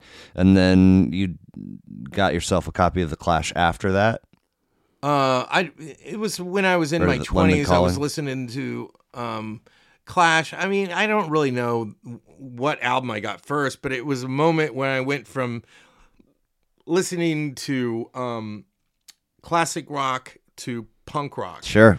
And I never turned back. I kind of like Judas Priest because I did see them live, but it was after I heard Devo and the Police, I became a punk rocker. Sure. And the Clash, London Calling, the Clash's first album, Sandinista, and of course there was Combat Rock. But it was just like I've listened to those albums like a million times. Sure. 6 total. This is number 3 for them. You're familiar with all 6 and dig all 6? Yeah, all of the Clash. I mean, I collect. I've got every goddamn Clash album possible. I mean, that's another thing and they're all in FLAC files. Nice. So it's like I've got. I mean, if you were to go on my I listen to all my music from Windows Groove Media Player, but I've got every single goddamn Clash album. Nice. I don't like listening to bootlegs because usually the sound quality isn't all that good. No, right. So, I mean, you know, bootlegs aren't all that fun. And if you got a really good stereo, you can hear the difference. And Sure. You're like, no, I'm not listening to this. So you mentioned XTC and Mummer from '83 was right. the record of theirs. Yeah. Tell me about these guys because I knew virtually nothing. Oh, yeah. See, I got into XTC. I think I first heard they were playing Runaway or Senses Working Overtime. You'd hear occasionally off the radio. Mm-hmm. So I got a copy of English Settlement, and I love the whole album, like every song off the album. Nice. It's really good. And then I think I bought Black Sea, which is going backwards. Black Sea came out before English Settlement, and I loved Black Sea. Nice. You know, and so then, you know, I probably wasn't a big fan of white music, or they had a go-to their early stuff. The whole album wasn't good, but it'd have occasional like Life Begins at the Hop, you know, stuff like that. Their early stuff. It's not they didn't do concept albums, but man, when Mummer came out, it was like a step above and beyond English Settlement. And if you play music or you know anything about music, I mean, you can hear that it's weird chord changes, weird, you know, syncopation, weird time signatures, and just the lyrics. Like they have a song about slavery. Like on Mummer, there's a song. I think it's jeez, I'm gonna screw this up, but it's called Human Alchemy. Yeah, yeah. And unfortunately, the lead singer didn't play too many live shows because he had stage fright, really bad stage fright. And it caused friction with the label, and then I guess his significant other thought he should be not taking Valium anymore. Right. Well, he took Valium for a long time. Yeah. And the funny thing is, when he stopped taking the Valium, that's when the albums weren't quite as good. I mean, it was like all those albums when he's taking Valium are like fucking great. Right. I mean, some people, their favorite album is the one that came after Mummer, which was the one that's got "Oh God" on it. Yeah. I forget the name of that. It's got a song about the things we did on grass, you know, and but what came after Mummer was the Big Express was an album that had a lot of anti-war songs. See, on English Settlement, they had a song called "Melt the Guns," which is about like melt down all the guns in the world. So they're big anti-war. They have a lot of anti-war songs. Off of the Big Express. Was not quite as good as Mummer, but English set. If you want to get turned on by XTC, I would suggest getting Black Sea, English Settlement, or Mummer. Those three are the best. Okay, you know, and then of course after that, I think the Big Express is okay. And they had another one, which is a double album, which was, what was that? 25 o'clock. Oh, well, that's another thing. I love those albums too. They had this side project where they, they had a, they started playing, they started writing songs, influenced by the 60s. Like they wrote a bunch of funny 60s songs. Interesting. And they came out with this 25 o'clock, which is either the name of the band or the name of the album. I'm not sure. Are you on the Wikipedia page? Yeah, it's the name of the album. So there's but it says 1985, the Dukes of Stratosphere. Yeah, that's it. Yes. They came out with this thing called the Dukes of Stratosphere, which is they kind of copied a lot of 60s influence. And, so it's like listening to a 60s album. Wow. Yeah, all three of those albums are like Sonic Sunspot, Chocolate Chips, and all that stuff. They were big inspired by the Beatles, but... oh, wow, okay. I mean, I loved the 25 o'clock and the... I loved all that stuff, but not as much as Mummer. Sure. You know. I got a few more for you, but I need to pee real quick. Me too. I need to go to the bathroom or something. All right, man. So I brought up Jesselnick and Louis C.K., and you kind of poo-pooed both. Yeah. Who are you into? For stand-up comedy, yeah. Everyone's gonna. I mean, I enjoy all kinds of comedy. Like, what I don't like is a comedian that they hate this comic or they hate that comic. I can enjoy Jesselnick if I watch him. I can enjoy Louis C.K. if I watch him. I admire every comic that goes up on stage and tells a joke to try to make an audience laugh. Yeah. I see them as being, one of my comrades or brothers. Sure. in this little group of comedians. Yeah. So I don't like to really trash like like a lot of comics hate Dane Cook. but I or used to. I don't know if they do anymore. But I mean, he got like totally screwed by his brother and well, if you do stand-up comedy, you know how dark and fucked up most comics are. I mean, they all have some kind of problem or some kind of bones in the bottom of their basement.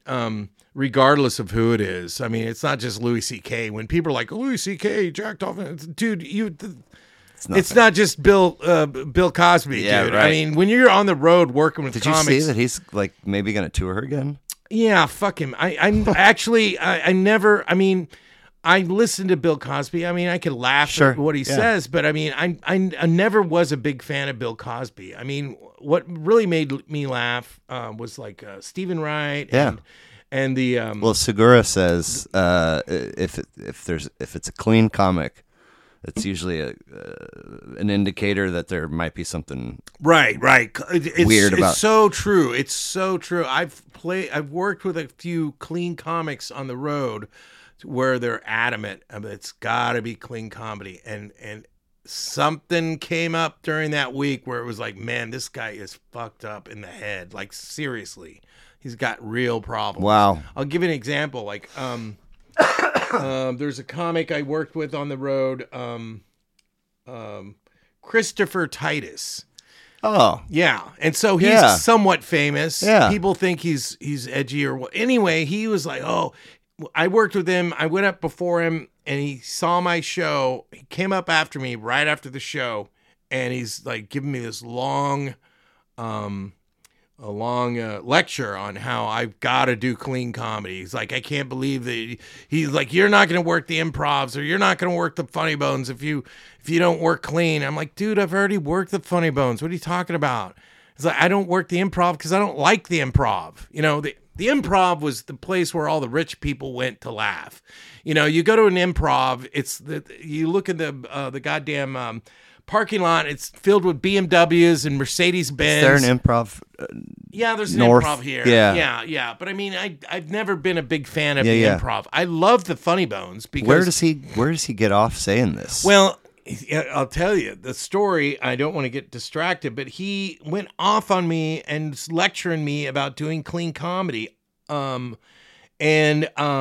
So I listened to him, you know, I said, all right, so he wants me to clean it up before his, You're like, you know, I I hope told that- him, I said, dude, you had no problem following me because most of the complaints when you have a headliner, I was featuring, Yeah.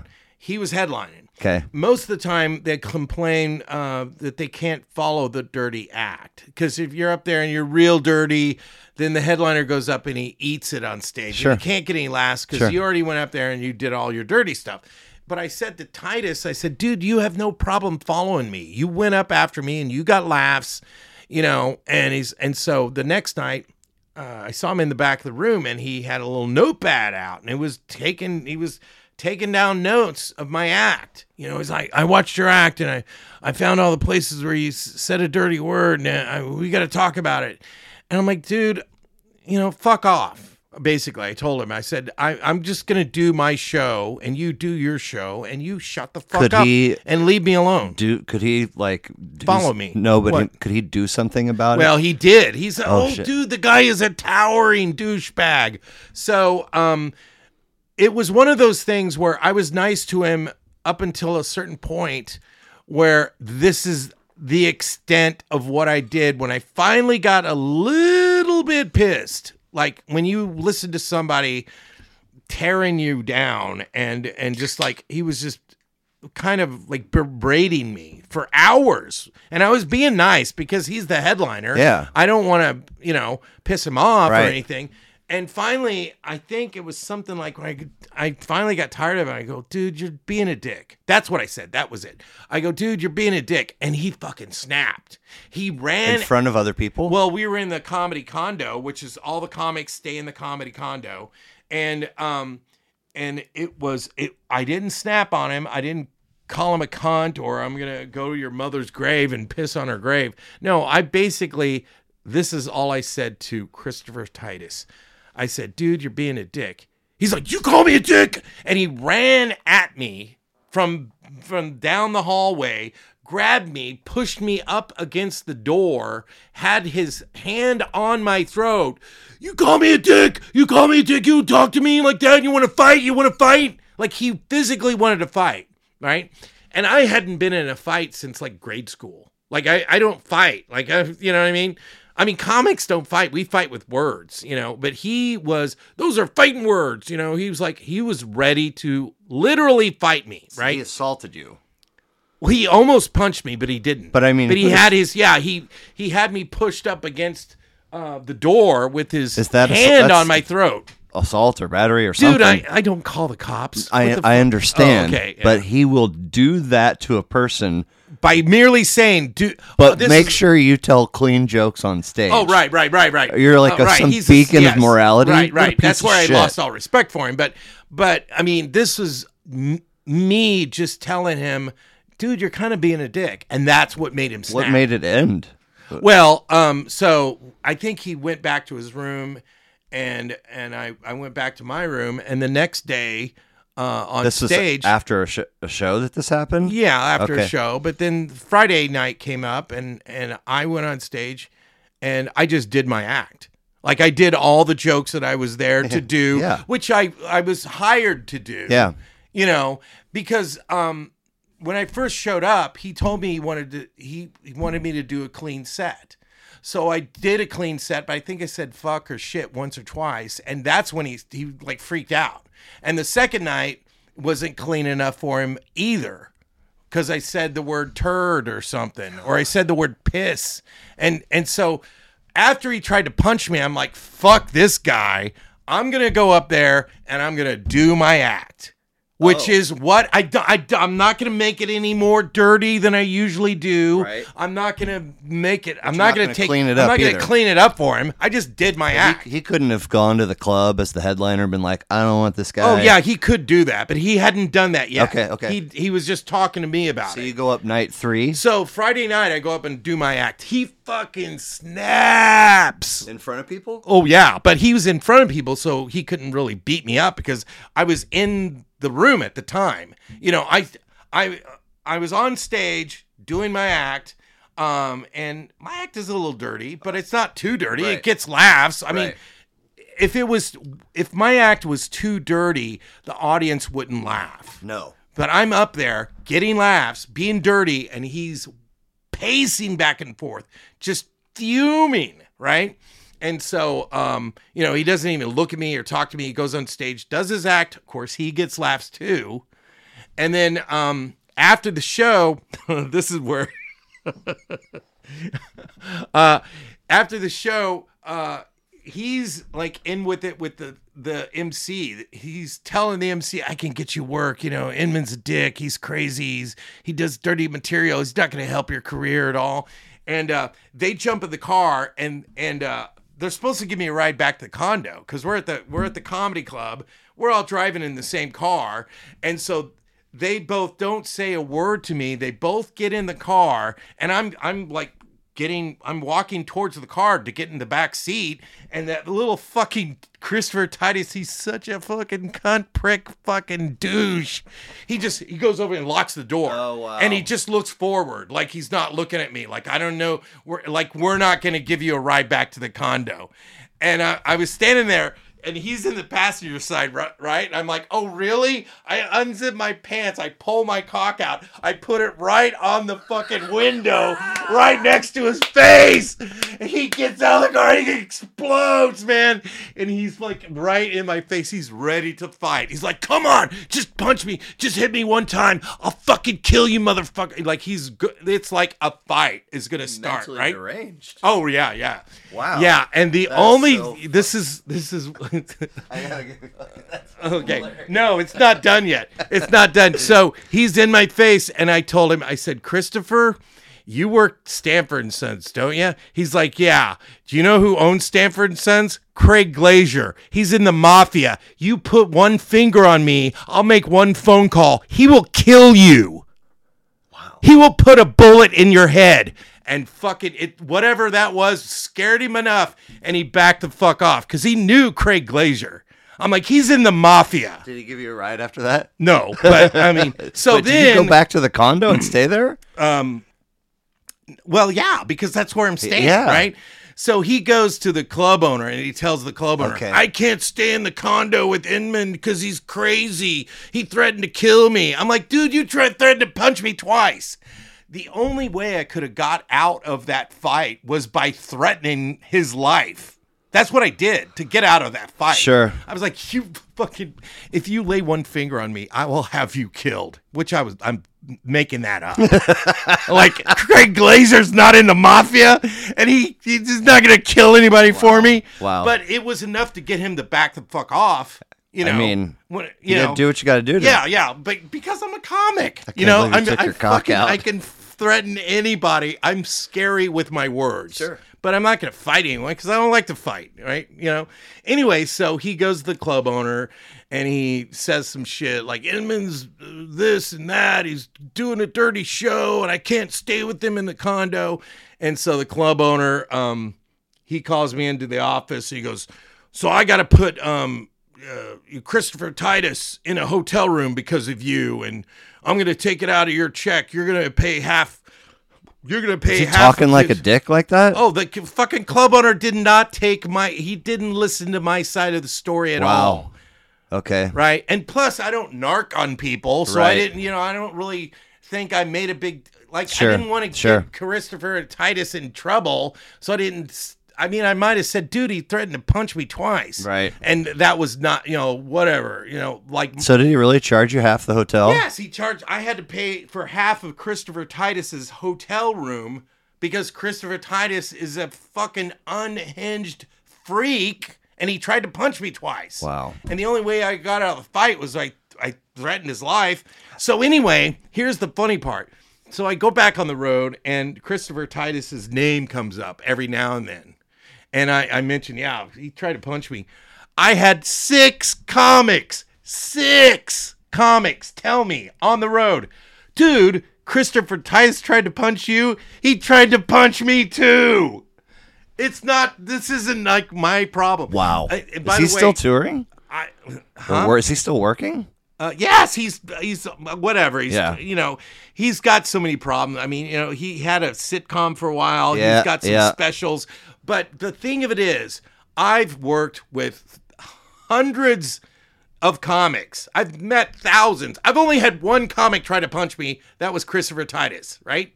What a loser. As big of an asshole as I am, and I've only had one comic try to punch me, and that comic, I had 6 other comics tell me that he almost punched them too. He almost got in a physical fight with him because the fucking guy likes to fight. That's how he solves all of his fucking problems. If he doesn't win an argument, his argument was clean comedy. I told him, I said, dude, I don't do clean comedy. I like Sam Kinison. I like Bill Hicks. They just say what they want to say, and that's how they talk. And he's like, well, you're never going to get on TV if you don't do clean comedy. I go, dude, I don't watch TV. I don't like TV. Why do you think I'd want to be on TV? I don't even watch it. I listen to The Clash. I like movies. I watch I'll go to a movie. They say fucking movies. They don't say fuck on TV. Right. And so anyway, Did you guys have another night of shows to do after he goes to the hotel? No. It basically, I never had to see him again. I had to do. I didn't change a fucking thing in my set. Nice. And every night I did my stuff. I said fuck shit. I have this bit. I used to have this bit about movie theater food, and the bit has the girl that works the counter. She's got a strap-on penis, and she's fucking you in the ass because you need to another Snickers bar or something. It's edgy material because my favorite comic was Bill Hicks. But anyway, so he was fuming that whole week. I did not change. How long a ago was goddamn this? thing. Oh, this is years ago, Okay. back in the 90s. Okay. I played every state in the country. I almost every state. I've never played Hawaii, and I've never played. When's the last time you were on stage? Oh, I don't do it as much as I do. I mean, after the movie The Unbookables came out, I became kind of a unbookable comic. It's a whole nother story. Talk to me about The Unbookables. Well, I mean, so I kept doing edgy material. Like for instance, I didn't do clean comedy. Yeah, I follow you. So in '92, I moved to Seattle, and so when I moved to Seattle, everything started working. Like all my jokes worked. The way I dressed, my character, I was like, wow. Like a lot of my jokes, I had a lot of political stuff that just never really worked in Kansas City or in the Midwest. But once I got to Seattle, all of my jokes worked. Nice. And I found that I could do all my political jokes and I could be as dirty as I wanted to be because I played this club called The Underground. So anyway, I got invited to the Montreal Just for Laughs Festival. I got invited to the Vail Comedy Invitational. I won a contest. One of the things I'm most proud of is Vail. Judy Brown and Bud Friedman came to Seattle, and they were looking for talent. And they had a little contest in Seattle.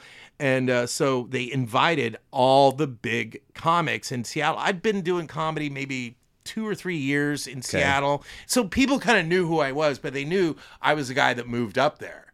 But they also knew that I was a guy doing edgy material. I mean, there's nothing wrong with that. People move for comedy Right, all right, the time. right. But I wasn't a Seattle native, but I was still nice to everyone, and everyone was nice to me. There was only 2 comics doing really edgy stuff. It was me and Kathy Sorbo.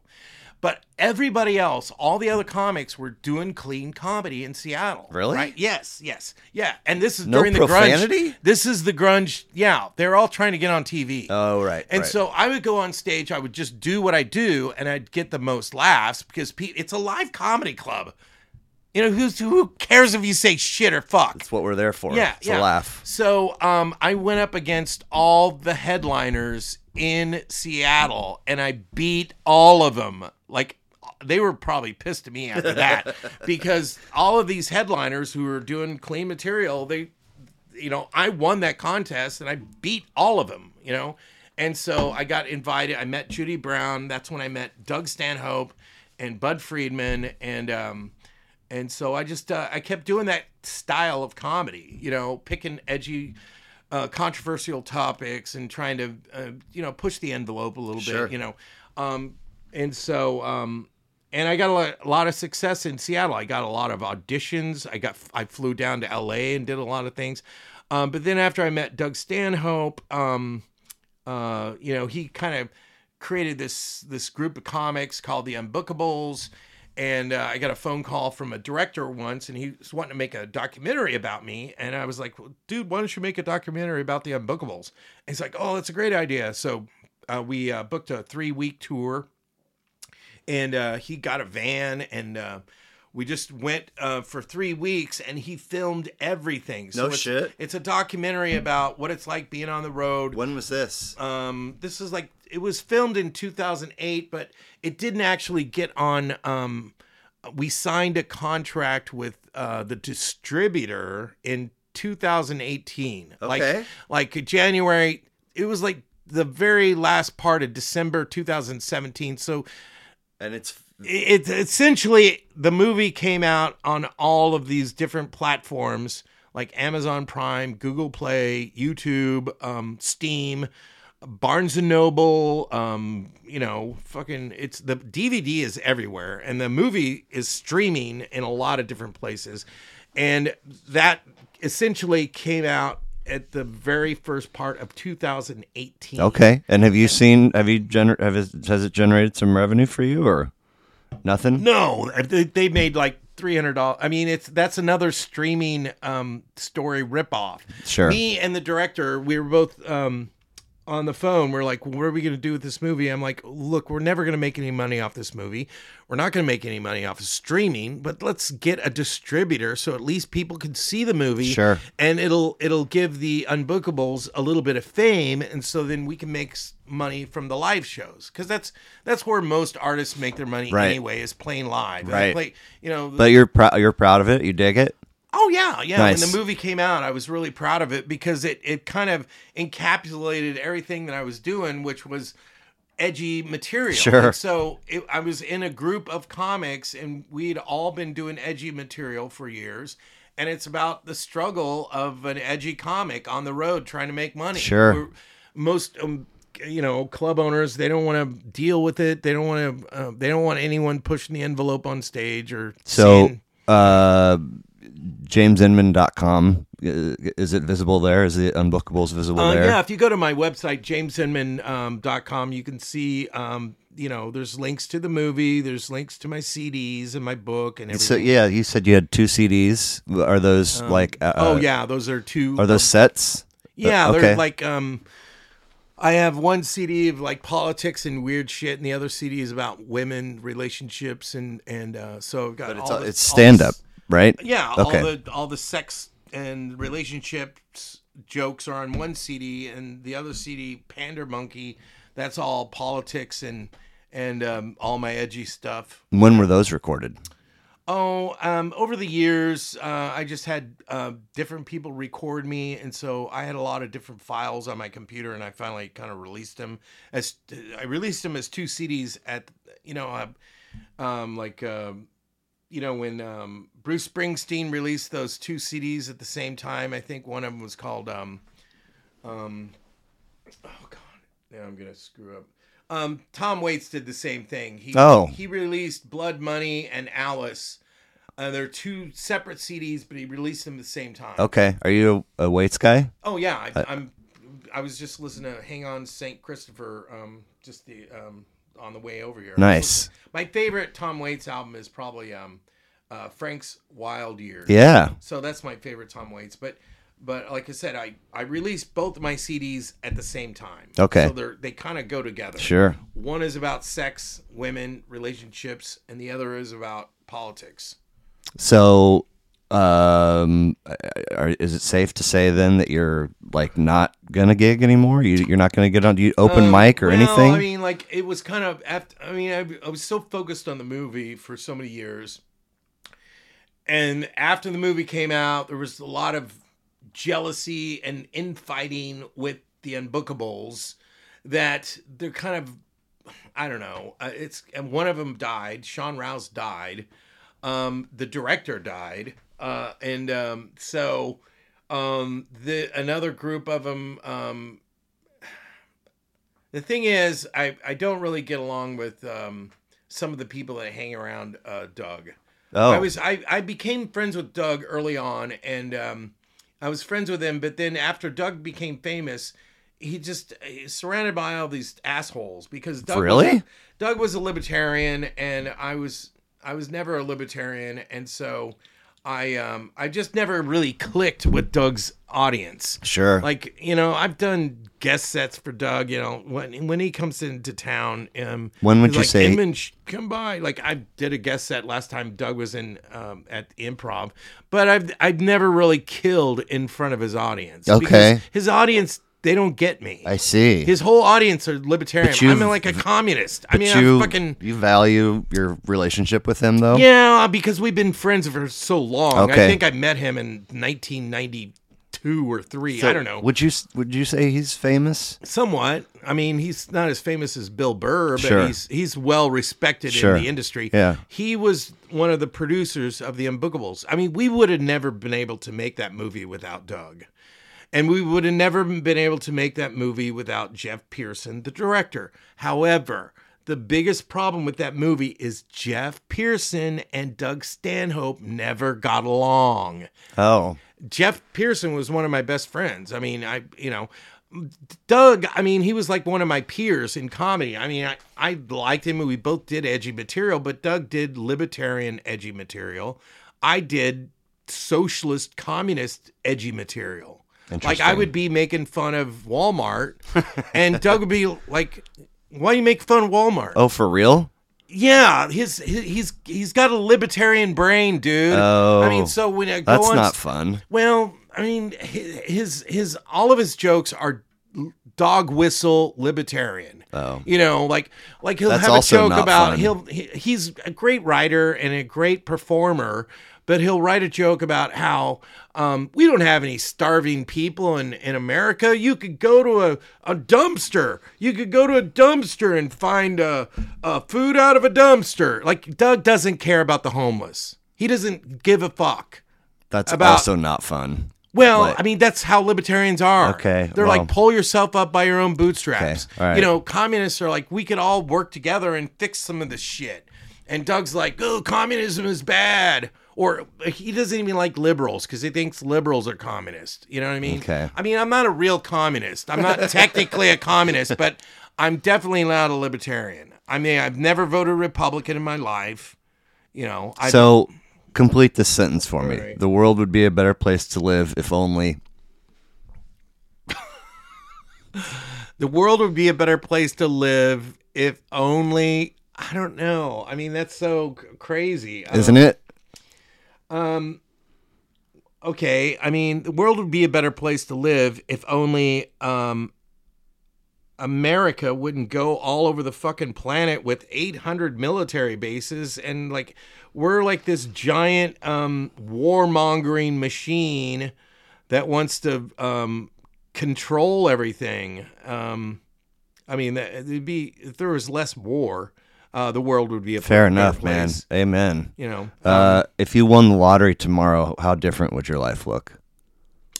I don't know. Last time I had a lot of money, I never really bought any drugs or any hookers. The funny thing is because before the times I had a lot of money, like I came into like 10 grand when I won this San Francisco comedy competition. Like before, I was like, man, it's always a joke. Like, let's get some blow and some hookers and party all night. We'll get a limousine. I never did any of that stuff when I had a lot of money. Okay. Last time I had a lot of money, like I got inherited, like, something like 10 grand or something. I had like, I don't know. I probably, I've never really had lots of money, but the couple times I had lots of money, I never spent it on drugs and alcohol. Right, I know, but I mean, like... And now I look back, I'm like, I wish one of those nights I would have got a fucking 8-ball of blow and a hooker. Got my dick sucked. Because I've been talking about it for so long, but prostitution just doesn't turn me on at all. I would end up talking to the prostitute the whole night instead of fucking her. Yeah. I mean, I only want to fuck somebody that I click with. Yes, you know what I mean? Absolutely. Because it's not good sex if, if you just got someone laying there. I don't even know at this age if I could get it up for... a non-click. Yeah, fuck. Yeah, all that stuff that women used to tell us when we were 18. Like, well, there's no chemistry. We're like, just suck my cock. What are you talking about? But now when you're 60, you're like, there's got to be something clicking. You got to really inspire me. Yeah, we should have listened to them. When we were 18, but we didn't. So what was this thing we were talking about on the phone when you come to the? I used to do a set on stage called Songs with Cool Parts. There you go. That's right. So I was turned on by Blink-182 had an album that I think it was Enema of the State. God, they come up so much on this podcast. It totally blows my mind. Nobody likes them because there's a lot of people that hate Blink-182. A lot of people are bringing them up because they do like them. Oh, okay. And I'm like, wow. And so I like Blink-182 because they have a sense of humor. They remind me of the Beastie Boys. The Beastie Boys had a sense of humor. But when I bought Enema of the State, I loved that album. There's a couple songs on that album that just had like some parts that just make me go crazy while I was driving in the car, singing along, going away to college. I love that song. What's My Name Again? And so I used to go on stage and I'd have this bit that I would do called Songs with Cool Parts. And one of the songs I picked was What's My Name Again by Blink-182. And I used to tell the audience, okay, here's the part that's coming up. I'll tell you when the part's coming up, and this is the cool part. And when the cool part would come up, I'd just dance around on stage, really funny and stupid, right, really dumb. Yeah. And so I think the reason why people connected to it became a bit that was so funny I couldn't follow it. Like I had to put it at the end of my act because it would get so many laughs that no other bit would follow it, right? Yeah, you eat shit after. And everyone, they identified with it because everyone's got that song that they're listening to in the car, and it's just got a cool part in that one song that just makes them go crazy. Yeah.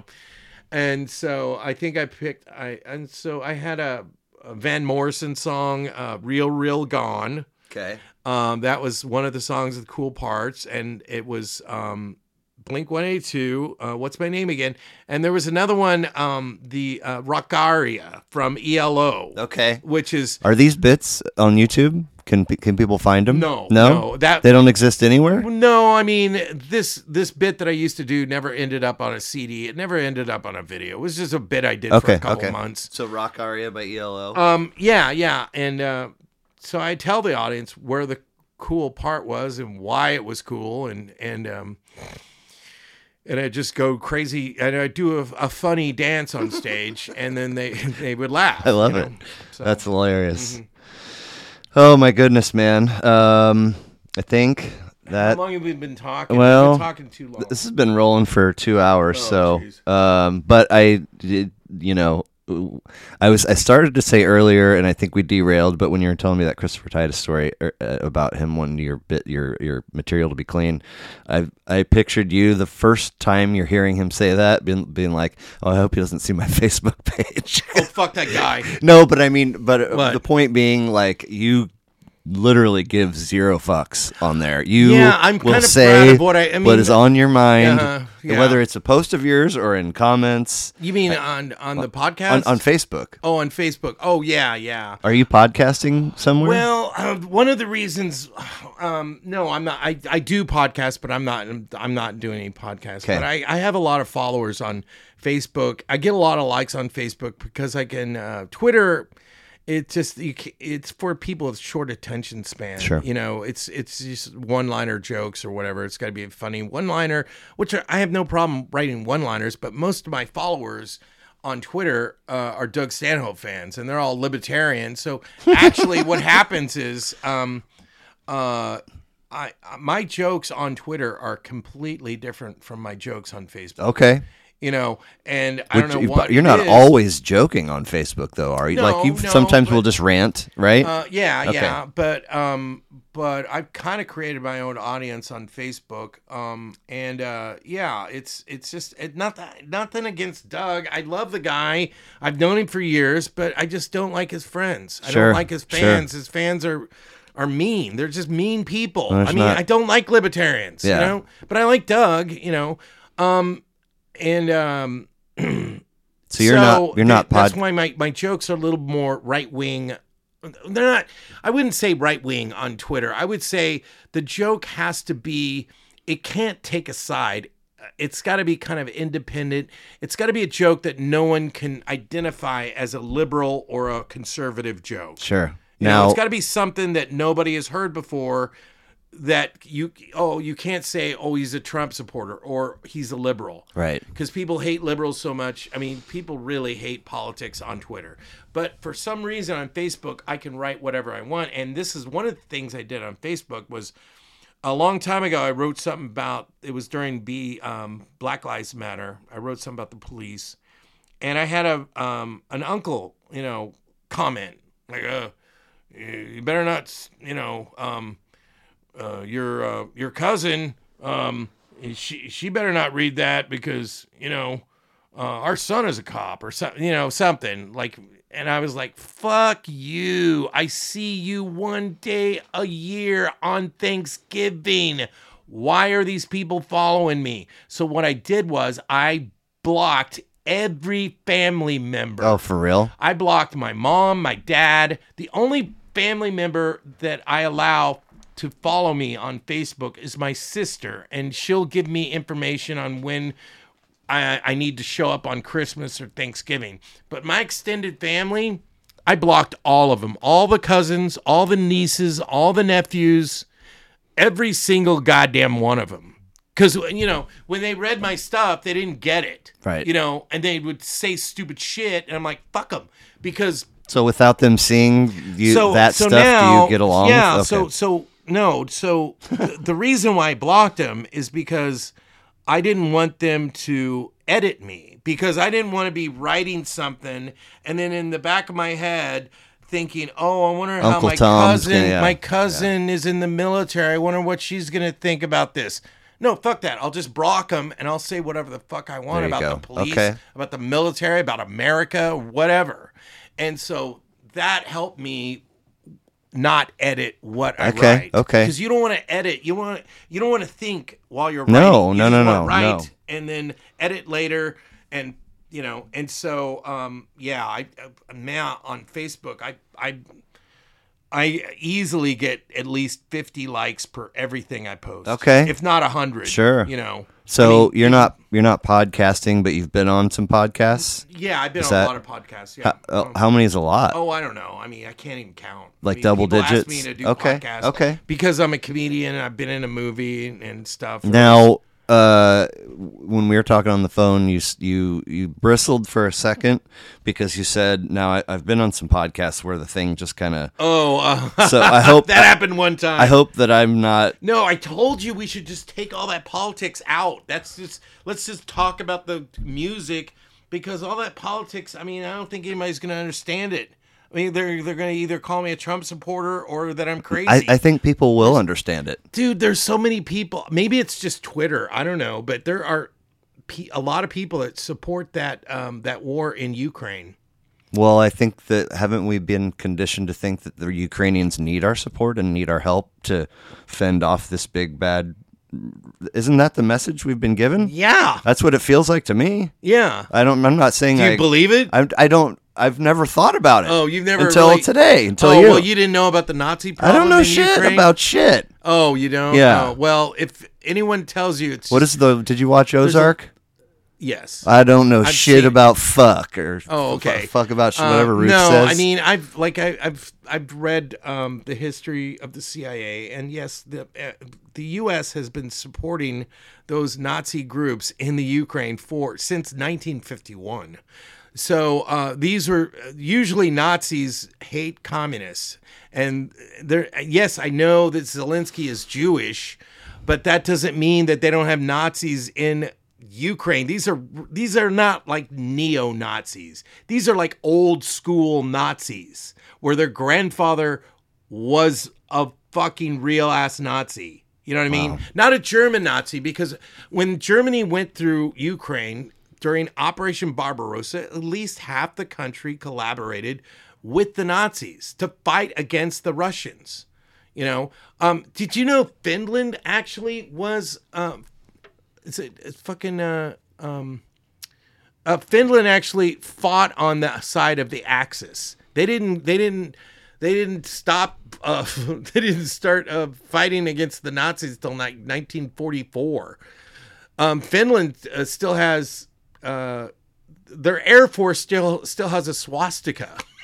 For real? For real, wow. Dude. It's either one of those. I'd have to look it up. I don't want to bore you. Sure. But one of the topics when I read books, I read every goddamn book. If I like a subject, I get hooked on a subject, like the Nazis, the history of the Nazis. I can't count how many books I've read about the Nazis and World War II. It's like a subject. Like dozens?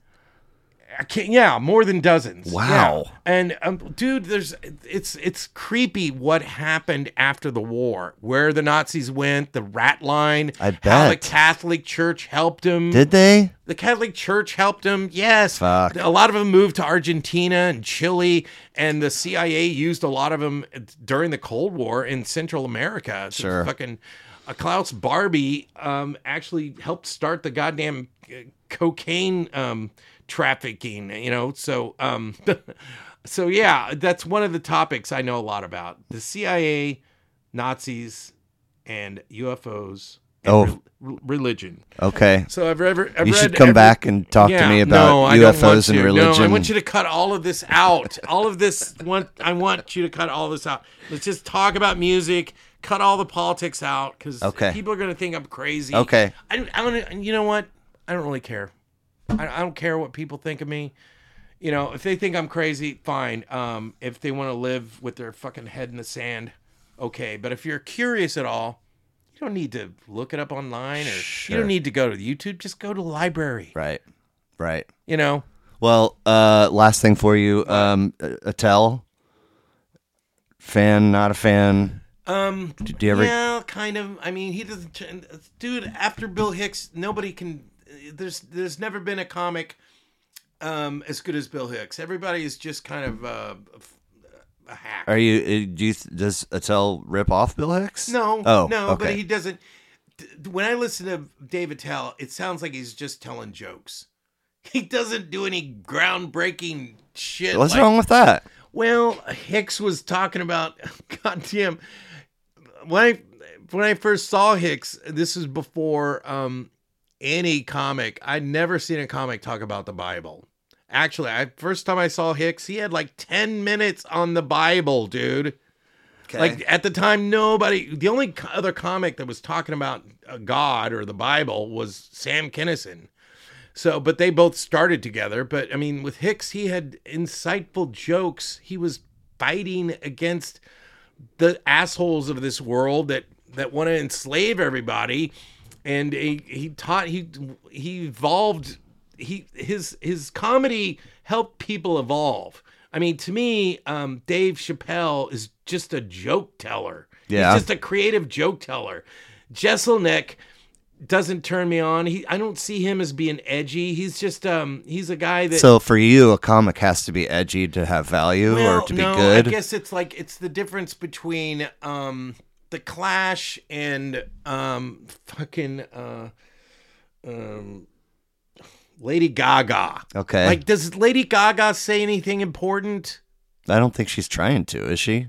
No, yeah, but I mean, no, but like the Clash, you listen to their lyrics, they're talking about Sandinista, they're talking about, like, the Clash only wrote one love song. All of their songs are about politics. Right. I mean, Joe Strummer said if it's not about God or law or the government, what's the point of writing the goddamn song? I was just watching somebody talk about Joe Strummer. Joe Strummer, yeah, he's like one of my heroes. Okay. You know, so Bill Hicks, Joe Strummer.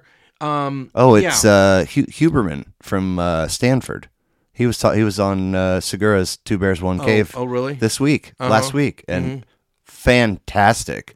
I mean, he's really sharp and everything. I'll tell you a comic I do like, Eddie Pepitone. Okay. I like him. Okay. Eddie Pepitone. I like some of Bill Burr's stuff. One thing that's gonna really probably surprise you is I seriously like Kathy Griffin. I think she's funny because she does kind of like what I do. What I started doing kind of pure improv on stage where I was just talking off the top of my head. And she's got the Guinness Book World Record. She's got the record of the most stand-up specials of any stand-up comedian. So she's got some like 25 stand-up comedy specials that are all and they're 30 all minutes or an material. hour or yeah. Okay. And so it's easy for her because she just, if you watch her, watch one of her sets, or not her set, but watch one of her specials. She's just up there winging it. She's talking off the top of her head, and she goes off on celebrities. Oh, so that's why I like when she makes fun of these celebrities. Sure. And she kind of takes them down a notch. So I wouldn't say that she's like a Bill Hicks, but she makes me laugh. Has anybody ever told you that you remind them of Attell? Yeah. People have told me, but they always say, but your jokes don't remind me of Attell. No. But the personality of him that you get on stage. Kind of. Sort of look. I've had people mention that, Sure. but I've had. I don't know. I tried to be more like myself. I didn't want to become like Bill Hicks. Right. Well, we're at 2.5. My kids are going to be here soon. Please, let's end this. Have you not enjoyed yourself at all? Yes, I enjoyed myself. Okay, all right. I'm going to come across as crazy. No, you're not. You're not. Thank you so much for being here. I appreciate it. Talk to you later. Okay. JamesInman.com. Should I have worn the goddamn headphones?